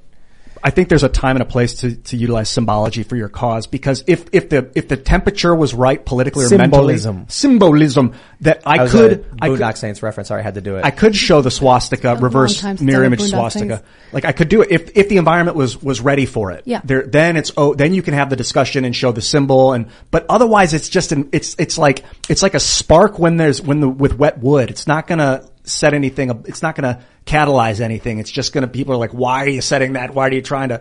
So I'm gonna make the symbol for individual liberty, personal responsibility, and freedom, like a puppy or something. Yeah. It's gonna be like a little dog, like playing with a toy. Golden retriever? And that's all it will be. Yes. A baby golden retriever on a flag, because we have the means to print these beautiful images on flags these days. Yeah. And then people will be like marching angry, like, rah, like with this flag with like a little golden retriever puppy, like playfully playing. Well, that's basically what the left does, right? Like Yeah. they wrap their Lives craziness matter. in pretty untouchable packages, and then we're all evil for going against Yeah, it. like the cat o' nine tails. Each lash is a different color as they, so as they beautiful. flog Yeah, you with that's it. a great idea. Say, before we move on, I did want to say, I know it's different when you ask a mom what she wants to do about it than when you ask a dad what he's going to do about it. Yeah. Because moms take a very different approach than dads can and should. And I also wanted to say that I think this is a deeply cultural problem because, like Ian was saying, it does require 2 incomes to survive. Like very much where we are especially, it's very expensive to live. I know the cost of living isn't cheap. Both parents have to be working to some extent. And I understand it's hard. But at the same time, you could flip it on its head and be that person who's so nice, so friendly, and so involved in the community that when they find out that you support someone like, I don't know, Youngkin or Ron DeSantis. That's kind of always my goal. Right. You know, I always kind of find that I have a very, very close knit group of friends, Right. and I have a lot of friends, guys. But, you know, those who I know feel differently than I do politically, I kind of wait. Right. And it's almost like I have this personal moment where I come out to them and I get to kind of break it to them like, look, I know you respect me as a person, as a mom, as a friend. I respect you. And it's sad, but it feels like in this area, because everybody is so hyper political, you know, you have to kind of earn that trust first as somebody who leans conservative before you break it to them. That's a good thing. I got an idea. Oh boy. What you do is you hold a local community gathering and you say it's going to be a big event Coming out party. for Pride Yeah, or something, yeah, right? yeah. When people show up With my puppy dog flag. what they're going to see is you get a venue with a bunch of TVs, and on all of the TVs are like, you know, rainbow flags. And then once everyone's inside, you say, everyone gather around for a group photo. And then you press a button, all the TVs turn to Trump 2024. And then a bunch of Trump flags unfurl and you start taking pictures. Everybody's and that's freaking it. out. And then you post them all on Facebook. There you go. Gosh. Instead of gender reveals, Montgomery County. Instead of gender reveals, you have political party reveals. Yes. And it boosts in a But different think area. about what would happen, right? All these That's woke what it people. feels like. Yeah. It's Yeah. truly. All these woke people show up and they're all standing there smiling for a photo that says Trump 2024, just like across the walls, banners. And then you post it online. They're going to be like, I swear that's not what I was there I for. didn't They're going to know. be like, you're lying. You're a Trump supporter. You're canceled. It would just cause so much discord because the left likes eating each other, destroying themselves, Be that fun. it would eviscerate. There was a Whatever guy who movement they had. there was a guy who was going to all the protests in 2020 and putting Trump stickers on the back of all their cars. Didn't someone got attacked for that, I think. Yeah, I think there so. was a video of like a woman, bad. they threw a brick through her window. Because someone put a Trump sticker on her car at the protest or something like that. That's crazy. That's vandalism, by the way. It is. Yeah, it sure is. Yeah, don't put stickers on people's cars. Yeah, very bad. that's not your property. But in this area, you know, even before January 6th, the 2020 election was so frickin' polarized. Like, there's no way anybody in my neighborhood, even if they were a Trump supporter, would have admitted it in with a yard sign or something. Because you are asking for a brick through your window. Sure, You're asking for it. That's why we have secret ballots, because people would get lynched in the Yeah. past for that kind of thing. Yep. So Yep. you're under no. Yeah, but what you do is, it's so simple. You are right, though. I mean, activism is so important. You have to make the case. You have to fight for your communities. You have to run for school board. You have to fight back. Do you live in like a residential area with like Yes. next door neighbors or right next to you and everything? So what you got to do is you got to buy what's called a ghillie suit. Do you know what a ghillie suit Oh is? my gosh. For a sniper, right? Yeah. It's like it's like a bush cut. You're like Yeah, that's what I thought it was. I was Yeah, like, you're like, is he wait. saying this? Yeah. Okay, Yeah. yeah. Then you put the signs up in your yard, and then you get a couple of your friends, maybe your husband and his friends, and they just, lie out and wait. And then when someone comes by with the brick, they just walk up very, very politely and just grab the brick and say, no. Well, I could also Home Alone them, right? Macaulay Culkin. That's illegal. Dancing in the windows. Apparently booby trapping your house is illegal. No. She's talking about when the mannequins are like dancing. Yeah. Oh, that you can do. Well, what's that crazy movie he plays with the Tommy gun? Oh, yeah. It's not a real movie that was actually made for that. Well, we can still get the audio. You used the movie from Home Alone. Filthy animal. Yeah, there you go. Joe Pesci's best. Oh my lord. Yeah. Who's the other guy that played the two robbers? Yes. Joe Pesci and Daniel Stern. What an amazing voiceover actor. Love him. He directed Rookie of the Year, the baseball movie with the kid who can throw the ball really hard. It's the only time he directed. Yeah. Oh, wow. Movie moment with Brett. Yeah, and he was the voice of the adult dude on Wonder Years, right? Wasn't that him? Yes. Yeah. So we had a security issue. I'm not going to say exactly where, but personal. And I was like, we have ghillie suits because Luke bought ghillie suits. He looks great in ghillie suits. And then I was like, all right, let's do this. And then the issue stopped. So we never actually had a chance to get the guys out in ghillie suits to go out and lay in the fields. Yeah. You got to do a whole show in them. One fun. whole show just Luke sitting wanted here to do in it. bushes. Yeah, let's. Luke wanted to do it. He's like, everybody should wear a ghillie suit. Talking bushes. I do want to point out that, you mentioned the part about the American flags. I remember during the election, Rogan O'Hanley, the DC Drano, he pointed out, he said, is it weird that lately just seeing an American flag, I automatically assume that they're Republican? I said, because I'm not a Republican, and I know I have friends who are, my last boss at my last job was a, blue dog Democrat, believed in owning firearms, but was so anti-Trump it was hard to believe. I said, I don't think that's necessarily true. That somebody's just because they support the American flag, or that means that they're Republican. But I definitely think that it does mean a lot to say that they probably aren't far left, because they're the ones who every time you have to post something for 4th of July, there's that one dude who has to come into your page and be like, why would you post that hate symbol of a flag in your thing? They're just there to ruin everything. Well, I think that's kind of what the issue is that everything is such a slippery slope now into the culture wars, and it's like, okay, well, I want to support, Black Lives Matter, and then that turns into now I can't, stand for the anthem, and now the flag is offensive, and you have to support infanticide. And you have to support infanticide. It's a whole package deal. Yeah. And it just, everything feels like such a freaking slippery slope now. And nobody wants to touch any issue. Seamus made a good point. He said, if anything, the left's proven it's not a slippery slope at all. It's a sheer cliff. And it's just straight down. Do you think the average person is clued into abortion beyond the idea that they just think it's, I hung out in New York with a friend of mine I've known for a really long time. And he talks politics sometimes. And he said, this is crazy that they're going to be banning abortion and stuff like that. He wasn't as ignorant to think that the Supreme Court decision did that. He was talking about the states. Okay. And I said, I was like, I get it, because there are certain issues where there have to be exceptions and stuff like that. But look, man, what's the alternative? The Democrats legalize abortion to the point of birth? And he goes, what? No. And I was like, that's the bill they just tried to pass and Joe Manchin blocked. And he goes, no, that's not true. You got to be wrong. And I said, okay, here, read it. And he read it and he goes, what? And I was like, it says post-viability abortion if the mother's health is threatened, right? And he goes, yeah, that's like a medical issue. And I said, what does post-viability mean? And he's like, what is it? I'm like, it means the baby can survive on its own. And he's like, okay. And then I'm like, here's the CDC definition of abortion. It ends the life of the baby.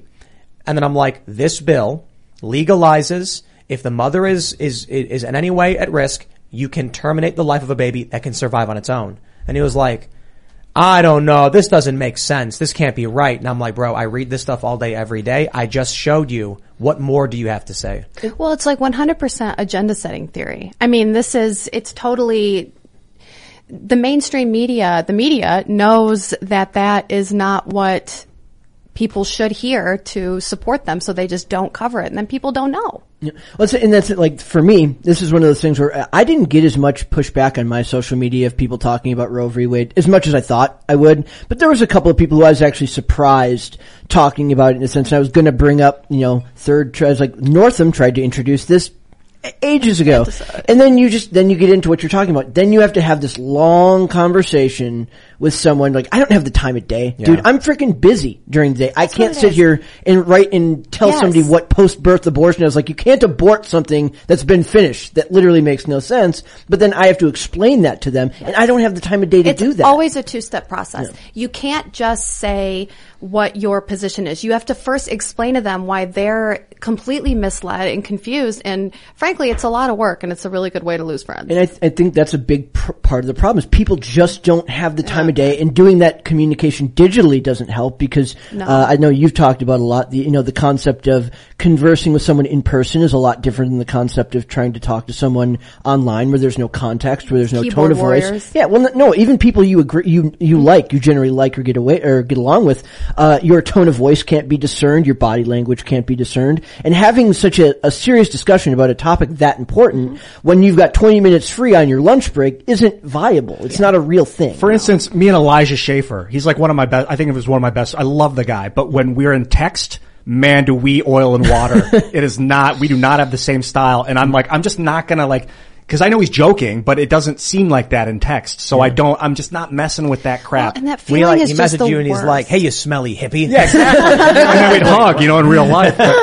No, but that feeling is the worst when you get a text and you can feel like the hair stand up on the back of your neck, it's just ugly territory that it's going. And but who has the time to meet with these people and have let's go out to coffee and talk politics? That sounds like something my dad wants to do that I don't want to do. I think if within a week of your life, you're able to help one person open up their mind, that's enough. Yeah. If everyone can do that, that's enough. Well, and that's why it's local elections and school board elections and stuff are so important. And, it's so important to make time and get involved and everything. But, with Republicans morphing into the ones who are the working party, they just don't have time. And it's hard to represent your politics when you are working your butt off and trying to support your family. Yeah. When the people that you've entrusted with the power bankrupt you or your surroundings and then are like, sorry, we're just going to take your kid for you and make sure that we'll make sure that you get money from us now. You're on our dime. That's very destructive for a government to do that to its citizens. I can't blame particularly the governors and the representatives and things like that because a lot of it's ignorance, but oh man. It's just so sad. Schools are supposed to be for kids, and now the schools are places for, adults to live out their fantasies of what they want people to believe, and it's gotten really twisted. These teachers have never grown up themselves. Right. So you see this in the weird, creepy ways that it manifests. They have not matured into adults. They've not experienced hardship. They've not experienced responsibility. They want everything paid for by the government, but they don't realize the government is comprised of the people. So when all these people are like, the government should provide services, who was it who told us that? Was that Matt Binder? I wasn't on that show. I think the government should provide services to us. That's what the goal of government is. And I'm like, okay, then who is doing it? Like the individual who is doing it, the government. And I'm like, right, but who in the government? And he's like, what do you mean? It's like, I don't think they just don't understand. And he said the government will pay for it. And I'm like, so they'll pay someone to do it? Yeah. And I'm like, and where does that money come from? Yeah. What do you mean? They just print it. Yeah, and I'm like, the print it. They just print it line. That's my favorite. Mm-hmm. Labor is exchanged for labor. Currency is a universal trade medium to make it easier. The resources and energy have to come from somewhere. We do not live in a world of magic infinity that you can just replicate food. Hey, maybe one day when we have replicators, maybe we'll get past a lot of these problems. How about that? A lot of this just come from taking civics out of class in junior high and high school. The fact that they just don't have it anymore. Yeah, they don't have it. Yeah. They're not even offering it. That they want the kids to be as uninformed about the governmental process as possible. Got to bring back home ec. Yeah. Shop. Yeah, home ec was good. Yeah. When I realized I could cook in 6th grade, that was such a morale boost. It's great, right? Yeah. It actually tasted good. It was like oatmeal or something. That's great, yeah. The concept of shop is kind of crazy to me. It's like, all right, kids, here's a table saw. Gather around. Get going. Well, it's crazy because we did it. Yeah. And we had shooting club in schools. Yeah, it's fine. Now it's like, your scissors have to be made of plastic and you still can't run with them. Ugh. That's what school is. It's too much safety culture. Everybody wear your bubble wrap and surround yourself by plastic cubicles so you don't cough on each other. Yeah, this is a result of treating school like as if it's only for girls. You need it to be for boys as well. You need to teach boys to make stuff and mess stuff up and fight constructively with each other, like fencing or there'd be a lot less whatever. Adderall prescribed too if they made Right? school more efficiently for boys. Well, look, man, if you're a company that produces some kind of drug for kids, you're going to be marketing as much as possible that kids need drugs, right? I wonder, I was just thinking about Pfizer. Make money, man. Like how much money Pfizer made off of the pandemic. So this is my critique of capitalism, that pharmaceutical companies do good things. They do. They create drugs and treatments that do help. Yeah. And then you actually had, there's a story that, so I can't remember what it was, but it was like a pharmaceutical exec who argued, or I think it was a bank. They argued, perhaps curing things is not a viable, option for our long-term revenue goals. Yeah. Because then people don't buy your product anymore. So you need people to stay on the drug to keep giving you money. You end up with commercials. I love these commercials where it's like, is Florbana right for you? Ask your doctor. And I'm like, I don't even know what the drug does. They never tell you. Show me a drug. I better call him and ask him. Maybe I need But drugs. the side effects are vomiting and Death. suicidal thoughts and Death. There's dying. no side effects may include death. So it's people running through like trees and wilderness, and it's like, what does that have to do with the drugs? I have no This idea. is free market suicide. Yeah. When big companies that make, say, a pharmaceutical like Adderall or something to that effect say, we need to sell more of it. How do we do it? Let's lobby for a change in the diagnostic criteria for what children are experiencing to get more kids on our product and then get more prescriptions and more insurance companies to pay for it. Now you got a whole bunch of kids on a whole bunch of crazy cocktails of SSRIs and uppers and downers and lefters and righters and whatever else. Yeah, especially after all the school closures and the mask mandates and all the kids missing out on major life events. It's just heartbreaking. It's like I'm looking at a puzzle that's missing like 7. It's got like 1,000 pieces and there's like 17 of them are missing. I can see it, but I don't know exactly what it is. I know that the Federal Reserve is in cahoots with the pharmaceutical industry somehow. That the government feels beholden to the pharmaceutical industry for money, but that money is Federal Reserve money. So why doesn't the government just say, we're taking control of the finances, we're still going to print our own, we're cutting you out, we don't want sick people. You don't profit off of more sick people. We don't want more sick people. You profit when there's less sick people. And the profit is a healthy society. It's not of the money. You don't need pieces of cotton in your pocket to be healthy. You need food. We need to be able to transport the food. You would have to assume that your government would want what is best for you, and I do not at this point in any way. It's too massive. The individuals in government want what's best for themselves. But the real question is, do you want what's best for you? And I've asked that to everybody. That's why I stopped eating sugar. That's a good point. If you really want it, you'll do it. And that's the first step because the government is us. Yeah, they ask you that when you're diagnosed with MS. They're like, who is responsible for making this better for you? Is it your family members, whatever? And I was like, it's obviously me, but thanks for asking. They're like, good, you're going to do great. Treatment's going to be successful. You know what I had for dinner? I had tuna salad. It was jarred tuna. Oh my. Yeah, not canned. Oh no. It was in glass jars. I don't want any of that metal in my tuna. Smart. It was tuna salad on a bed of spinach with cherry tomatoes and avocado. Because I am eating healthy. Man, that sounds epic. Because I want what's best for me. Any additives, salt or anything? I think there was salt in it. Allison made it. I think every time I see Ian cooking, it's lentils. Dude, they're so good. Red lentils too. Red lentils will splooge into a goo. Whoa. I don't like where this is going. Thank you for that. You mix it with tomatoes, sweet potatoes, and boiled sweet potatoes and carrots with you boil the lentils slowly over like 20 minutes. You get a sauce out of it. Basically confirming what I said. Protein sauce. It's like Ian will walk in the kitchen and he'll have stuff all like, oh, what are you making today? Lentils. Yeah. A stew. It's a stew. I'm like, toasted lentils. Stew made you of toast lentils? them in oil before you put the water in and start to boil them. It breaks open pores in the lentils, so it's more subservient to the infusion. We have a cooking show in the works. I know, right? Come on. We actually have a really good idea for a set already for the cooking show. Awesome. Yeah. I was a huge fan of Gordon Ramsay's Kitchen Nightmares. Did you guys ever watch? Yeah. An idiot sandwich. Because it's like you can't smell the food, you can't taste the food, but watching it is still awesome. Yeah. I always loved it when Gordon Ramsay would like find some awful restaurant, but they had really good food.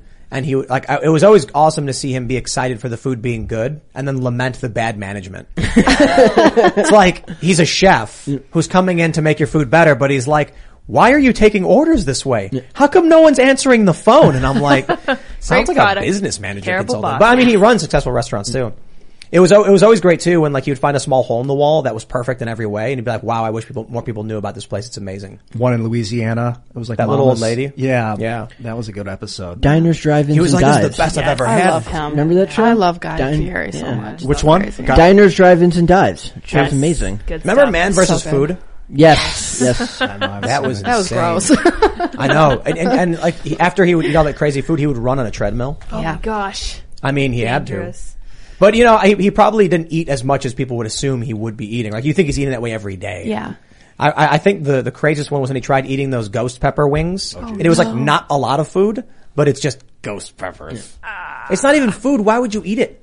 I don't know what that is. What is ghost pepper? Yeah. It used to be the hottest pepper. Now what Carolina Reaper is? Yeah, I think so. It might be the hottest pepper on earth. They probably have hybridized something. He probably actually lost weight off of those then. Oh, your face swells up. He's tearing. You get sick. The Moruga scorpion, I think, is what it's called. Moruga scorpion. gosh, Now, a new thing. So I went. Why to would anybody eat the with that let me name? double Why check would the you name. eat that? I worked at a Buffalo Wild Wings when I was in college, and the frat guys that would come in and order those blazing wings, they're not there to eat.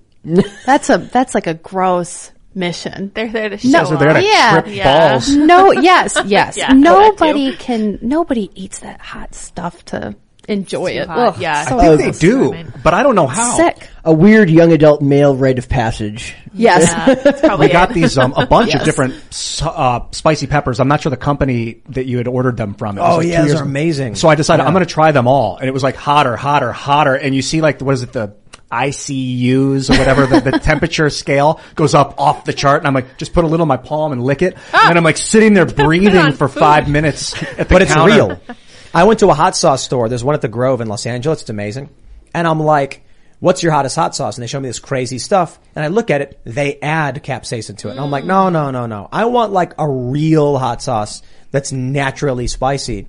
And then it's like Carolina Reaper stuff. But you can actually buy artificially enhanced hot sauce. And so I bought a vial of it. And then it's Scoville rating, I think it's called. Yes. Yeah. And I brought it to my friend's house, and it was this little vial. Yeah. And he was like, I'll try it. But before I do, he dabbed it on his skin, and he's like, let's just see what happens. His skin blistered. Okay. And then he was like, okay, I'm not eating that. Isn't capsaicin the stuff they put in pepper spray? Yeah. Yeah. Yeah. Oleo You resin, only get capsaicin, one OC spray. tongue. Yeah. You only Perfect. get one tongue. Yeah, don't ruin it. No. You can buy pure capsaicin too. It helps with pain. Oh, really? What? Yeah, very interesting. Because it like nukes Yeah. your nerves. I don't know why it works, but it's fascinating that it does. It melts your nerves I off, so know. you can't feel. I can't feel anything anymore. I feel like I just ate something spicy having this conversation. Yeah. I'm like, yeah. I want to eat something spicy now that I'm having Yeah, this when you conversation. can get your body to a point where like it's not spicy anymore, I think you can build out of it. I don't know if it's sugar or something that makes it more spicy, makes it like almost incomprehensible. Yeah.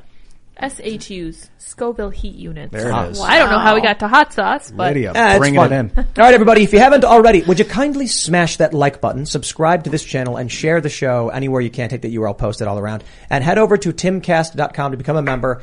Really got to check out our Monday members-only show, the After Hour show with so Dave funny. Landau, because we're just laughing ridiculously. It was very, very funny. Dave's brilliant. We had Dave and Jamie Kilston. They're both so funny. It was just hilariously hilarious. And we're going to have a members-only After Hours show coming up tonight at 11 p.m. You'll see it on the front page. It appears right there on the front page in the top left. But for now, we will read your Super Chats. Nick Koenig says, rest in peace for their mother. I know how bad it is to lose a parent. My father died right before COVID, and I feel for them. Nothing but love for them. Right on, man. Gadsden says, Tim, this is killing me. Have you unpaused your fan mail yet? I need to send you my National Divorce book. Also, the book is on Amazon and Audible now, too. Just look up National Divorce. It's the only book on the subject. For security reasons, we have to rethink how we do mail, and until then, I don't know. So, I'm sorry, we don't have it. Ivan Ooze says, please have Alex Stein come on the show. Tucker Carlson is his biological dad. Interesting request. Stay tuned tomorrow. It's going to be funny when he cancels on us now. I know, right? Waffle Sensei says, if everyone accepted the risk of standing up and speaking out, then there would be no risk for standing up and speaking out, and then 3 gorilla emojis. Yeah, I think so. Thank you, Waffle Sensei. He's often on Pop Culture Yeah, he Crisis does love Pop Culture interacting with us. Right on. Making money fly up in the air. That's right. Yes, he does. He's great. All right. Let's see what we got here. Not That Guy says, woke is destroying our culture. Wizards is leading the way. It is. The Dragon's Hoard Trading Company does not bow to SJW pressure. Luxury gaming accessories handmade by straight white disabled male veteran on the farm. I know Wizards of the Dragon's Coast. Hoard Trading Company? Looking it up. I know Wizards of the Coast and a lot of like the Magic world has gone like tabletop gaming is like you think everything else is woke. Bad. There's nothing woker than tabletop gaming. And the problem is it's woke capitalism. Yep. So here's what happens. Somebody makes a game where it's, wizards fighting each other. It's a strategy game and it's like, I'm a wizard and you're a wizard and I'm going to cast lightning bolt. It's like, oh, I counterspell. And people have fun doing it. And then the company gets investors. Big gaming companies come in and say, we want to buy this. This is brilliant. One day they're looking at their numbers and they're like, the Q3 numbers are in. We have a tremendous amount of sales among men 18 to 34. But how do we get women? They're always looking for the phantom demographic that doesn't care about their game. Exactly. It's always about the damn phantom demographic. How can we change the game to attract more females? Have you considered making the characters frumpy and ugly? That's a good idea. Give them dad bods. Yes. This is what they did. No, the dads all get it. stay good looking. The women become, they make the women frumpy. But this is what this is what I don't understand, right? When you have like a Magic the Gathering card and there's like a guy, a character, it's like he's all ripped, Gideon or whatever. Yeah. He's like ripped. And then you look at the women and the women are like beautiful. And then Wizards is like, this is not representative of people. So we're going to make the women all frumpy now. And I'm like, okay, listen, hold on. Men are attracted to beautiful women. Women are attracted to beautiful men. And women who like women also like beautiful women.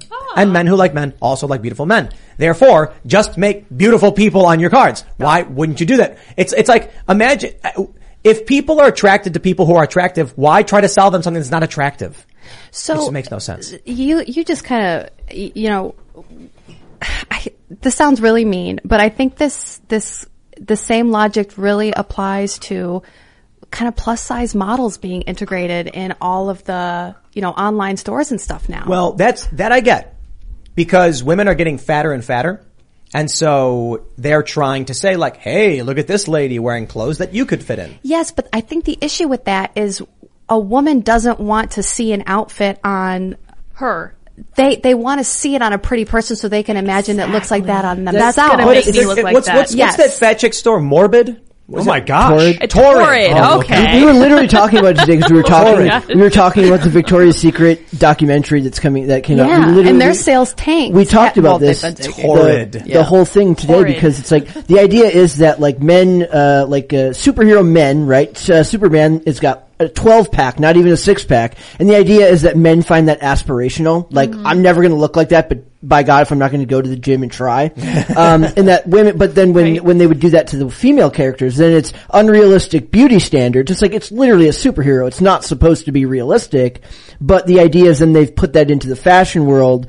What I'm saying? Like, and then. No, I wrote an article about this for the Federalist a few years ago. And, it's funny. I actually talked about my first experience going into Victoria's Secret when I was like, 16 or whatever with my girlfriends from high school. And, it felt like going to like the cool girls, like, closet. It's like a club. It was like, oh my gosh, this is so cool. This is so sexy. This is so sophisticated. It felt like I was entering a new just place I've never been. And the thing about those Victoria's Secret angels, which got canceled because they made people feel bad for being so gorgeous, Adriana Lima. When you wear Victoria's Secret clothes, you want to put it on. You want to imagine yourself as an angel. Yeah. You don't want to. I just feel like they really screwed up by. I'm just going to call it morbid from now on. I like that. That's funny. Great. Now you get to look like Megan Rapinoe. That's what I'm saying. And I'm sorry, but not even a woman who's trying to be, who knows maybe she's not Adriana Lima wants to put on lingerie and look like Megan Rapinoe. Like it's just a bad. Equal pay. It's bad marketing. I'm going to open a big and tall shop called Morbid. Yeah, for men. I love it so much. So we have an idea for a show. We've talked about it before, right? The mall store show? No. We have, I think so. Mall anyway, store? On or off. I'm not sure on or off air, but we've talked about it off air. On air, I think we did mention it. Mall store. So it's a show that we're putting together where we get a store and then we just change what the store is as gag stores all the time just to see the reactions of people who are coming in like confused. That's really funny. So we'll do Morbid. Yeah. It'll be called Morbid. We'll stylize it and we'll put like big fat mannequins. Morbid. Yeah, I went. And then what we'll do is we'll have a big and tall section, the morbid section, and the moribund section. Beautiful.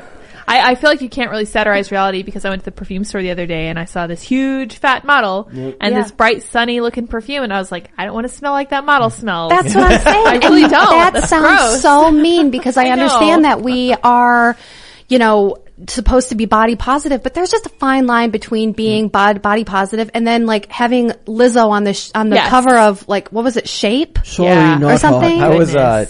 I called someone moribundly obese, and then someone tried correcting me. They're like, "Oh, you mean morbidly obese?" And I was like, "No, moribundly. They're about to die. Very simple. There's a difference. Oh, the state of dying. Oh my God. Yes, currently in the state. When you're that large, like your risk of heart disease is much higher than other people's, and it's just a health fact, and we should stop pretending. Hey, look, I lost 30 pounds. I was a big boy, and it was funny because somebody was like, "Tim, we know you were fat because after we watch your clips." We have an outro segment. After record a new ending. Promoting the show, and it's like from a few months ago, so I'm like bigger. So my thing is like, you can cut out the sugar, you can get better, you can be healthy, you can go for a walk. Let's read some more super chats. All right, well, how do you, Athanason says, love you guys, need help. 10-year police officer killed by drunk driver while volunteering for fellow officer, leaving behind a loving wife and 5 kids. Firefighter brother had to watch him die. Oh, no. Give, send, go, supporting the Richardson family. Also possible to buy Snackboard. Snackboard. Not yet, but soon. Soon. Yeah, we're actually looking at a venue. We're looking to purchase a building which will function as a game shop, skate shop, and venue for events. And that will be out in in eastern West Virginia. What's the name of that GoFundMe again? Richardson family. It was Give, Send, Go. Give, Send, Go. Yeah. I do think crowdfunding may be the future of a way we get out of this mess. Mm-hmm. Yeah, they can shut you down on crowdfunding though if the platform doesn't like you. Yeah, we need a decentralized, untrackable crowdfunding mechanism. Go ahead. I was going to read more. Nathan Trimington says, Tim, when is the rap song dropping?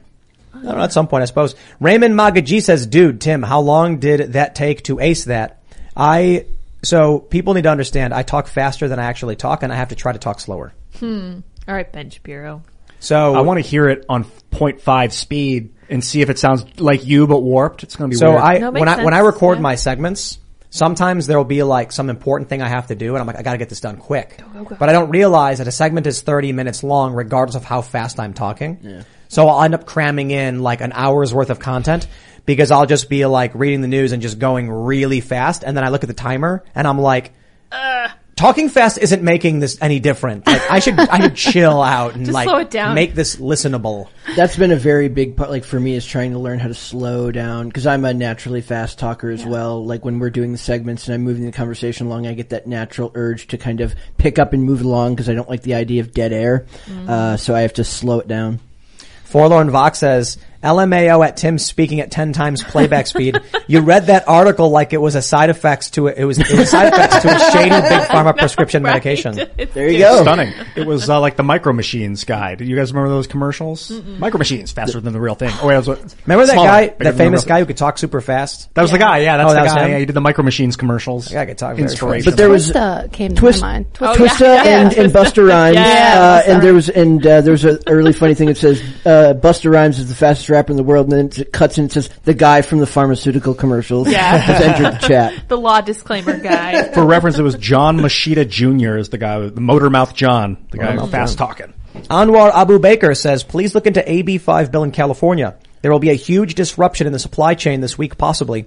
They are trying to turn independent contractors into employees to extract tax dollars from truck drivers. God bless your work, Tim. Didn't that already pass a long time ago? I don't know. That you want to Google it? One of the videos that you did early on that when I realized how much my friends hated politics that weren't their own, was pointing that out to somebody, and I got gaslit super hard. And I'm like, I pointed out that bill, and he goes, well, I don't doubt that you read something like that. Oh, and I'm like, oh, come on, dude. And then Vox fired like all of their California contractors. Funny. All of them were axed right away, and they're like, we can't hire you anymore. Yeah. We don't do business in California either. Yeah. Not just for that reason, for a variety of reasons. Yeah. Do not do business in California.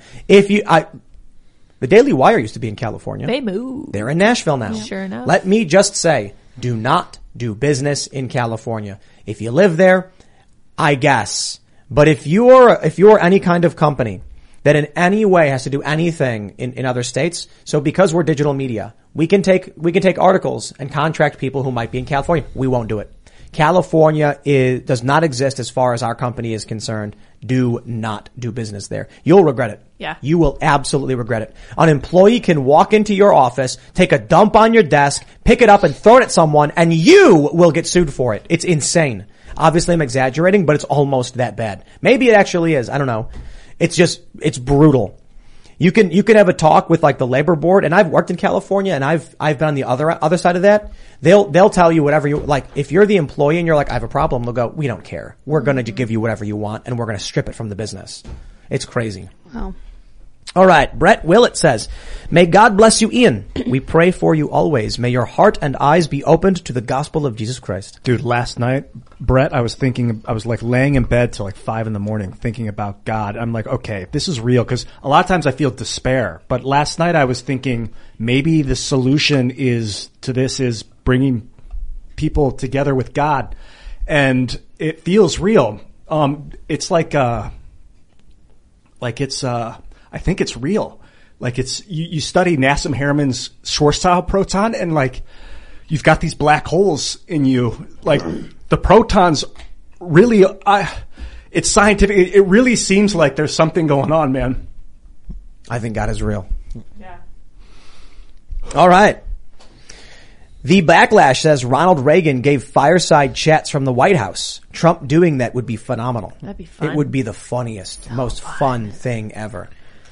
Ladies and gentlemen, this is former President Donald Trump from Mar-a-Lago, the Winter White House. We did like meme report from the White House. So good. Trump does meme review? Yeah, meme review from the White House. That would be the coolest thing ever. So fun. So we have to get Trump for the show somehow. We've talked with a bunch of people in those circles, and like maybe we'll go to New Jersey. But if we do, I will ask Trump to review like 3 memes. Yes. And it'll be a short thing, probably like 5-10 minutes, but that would be the coolest thing ever. That'd be so funny. For the kids, Comic we need you to review these memes. Yeah. Gotta get that demographic, Trump. Let's go. And it would just be funny, like apolitical memes, just, funny stuff. Yeah, watching him, the NPC one, he'll be like, what's an NPC? I don't get it. That'd be great. Dalamar says Trump has a channel, 2.6 million subs, been there for years, streams the rallies. Oh, okay. Okay. Yeah, but we need like Trump to be sitting watching TV, and then we get to watch his reaction to Fox News. Think about how amazing that show would be. If he held like watch parties on Amazon Prime where he just watches like The West Wing. Like no, like him watching Tucker Carlson, and Tucker says something and then he starts commenting on it and just going off would be the coolest thing ever. If Trump did what I did, like grab news articles and then turn the camera and start talking about it, he'd have 50 million viewers in a week. He would be getting 5-10 million views per clip. It would be just amazing. All right. Da Pyromaniac says Trump and DeSantis need to team up. Have Trump charge in like a bull, like in 2016. Let DeSantis wrangle with Congress and train him up on the appropriate foreign policy decisions and prime him for a run in 2028 with a Trump endorsement. I mean, I'm down, I think DeSantis is good for a lot of reasons. Mm-hmm. I think there's reasons to think Trump would be good. It's tough. We got to see this primary.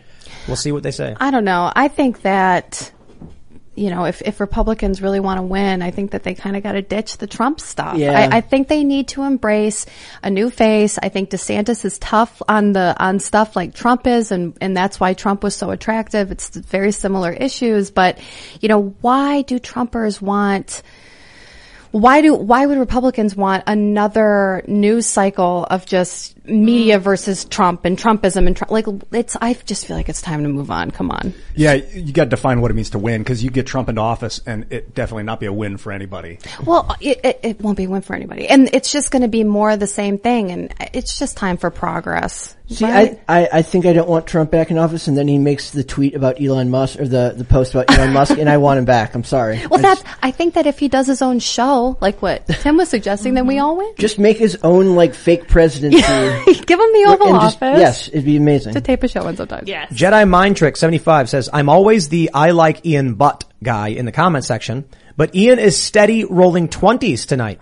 He is killing my gimmick. Nothing but love, Ian. Enjoying awesome. Pop Culture Crisis 2, Brett. Thank you. Love you, homie. Who was that? Jedi Mind Trick. Jedi Mind Trick. I feel you. Bub Savvy says, hey Tim, you should have Sam Hyde on before his Hassan Piker fight next year. Next year? When's they're fighting? No, that's awesome. Interesting. Yeah, Sam Hyde's a boxing coach. Did you see he's going to fight Hassan? Oh, I wouldn't doubt it. I haven't heard. This is the first I've heard of it, though. I have no idea. But yeah, we should have Sam Hyde on. Yes. I like Sam a lot. I know him. Maybe. Balls in there. That will happen. Yeah. Mm-hmm. All right.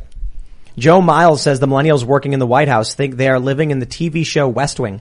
Kamala's speechwriters are probably failed scriptwriters trying to create a quotable one-liner. I don't think so.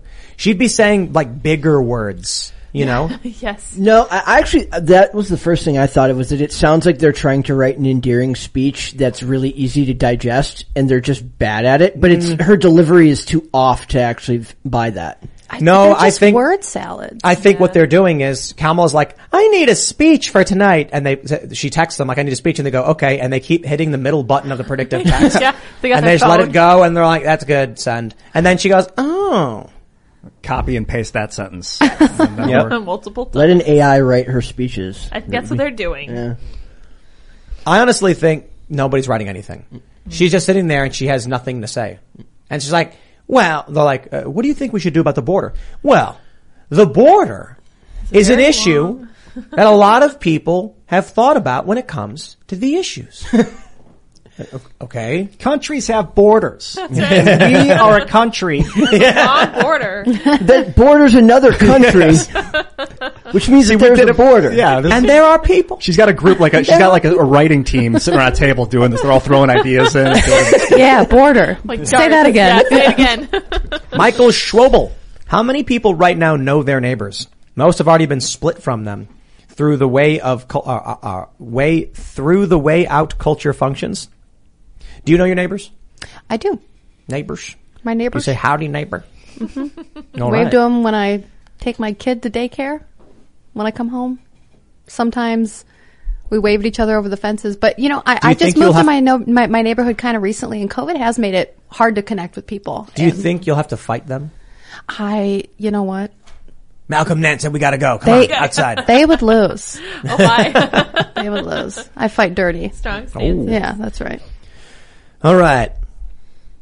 Patrick Reichert says, total non sequitur, but Ian, curious when you saw Foo Fighters. I have seen them 10 times and they're my favorite band. Taylor Hawkins' loss has really affected me. Yeah, that was brutal. I think it was 2003 about. It was an incredible show too. That was the closest I ever got to really just screaming and throwing my arms in the air. That's crazy. They were getting ready for a tour or something, right? They were on tour. They were on tour. They were in South America, and Taylor, they found him in a hotel. hotel, man. It's just how did he die? Was it cardiac arrest or something? I don't know.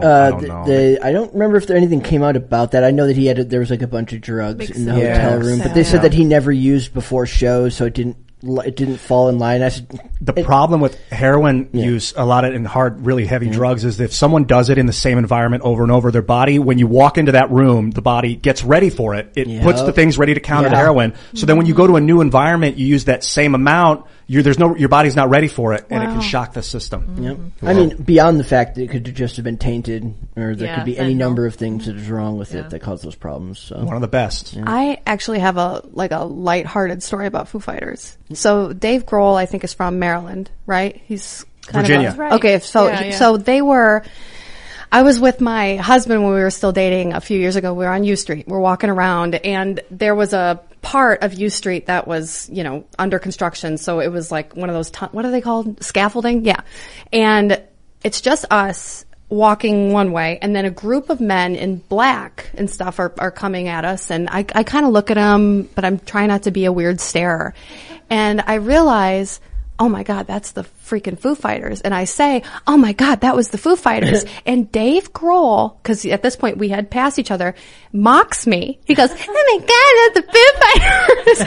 And I was like, Dave Grohl just mocked me. We got to the bar where we were headed. I was like, you guys, Dave Grohl just mocked me. Everyone's like, you're lying. We looked it up. Sure enough, they were on tour, and it was so them. Funny. And yeah, I have been an even bigger fan of them since, because that was so funny. I was mocked by rules. Nothing to brag about what I do.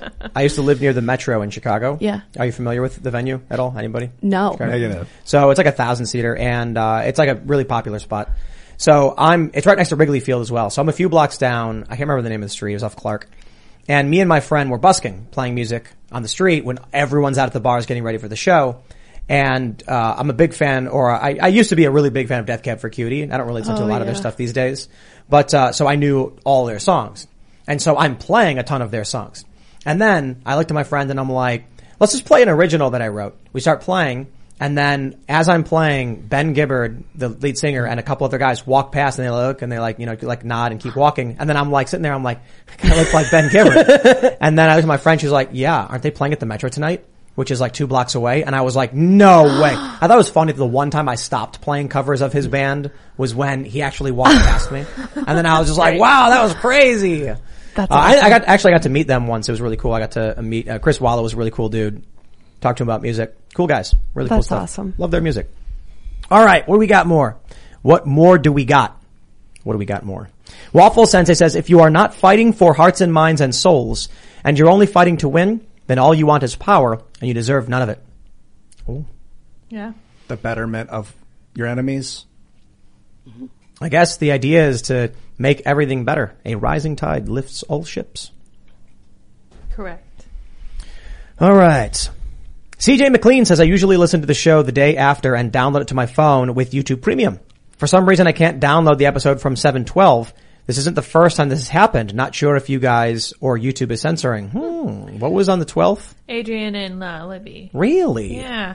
Sometimes things just happen, and it's not necessarily something malevolent. There's a thing about that with YouTube. So we can always download our own episodes after we stream, but like 1 in 10 or like 1 in 20, you can't. It's just a problem. Yeah, and there were issues. So this is really funny.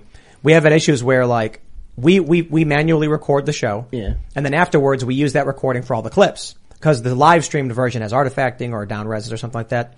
But there have been instances where I've screwed up or we ran out of hard drive space or things crashed, and we should probably check that actually. Yeah. And then we're like, we'll just download it from YouTube, and we can't.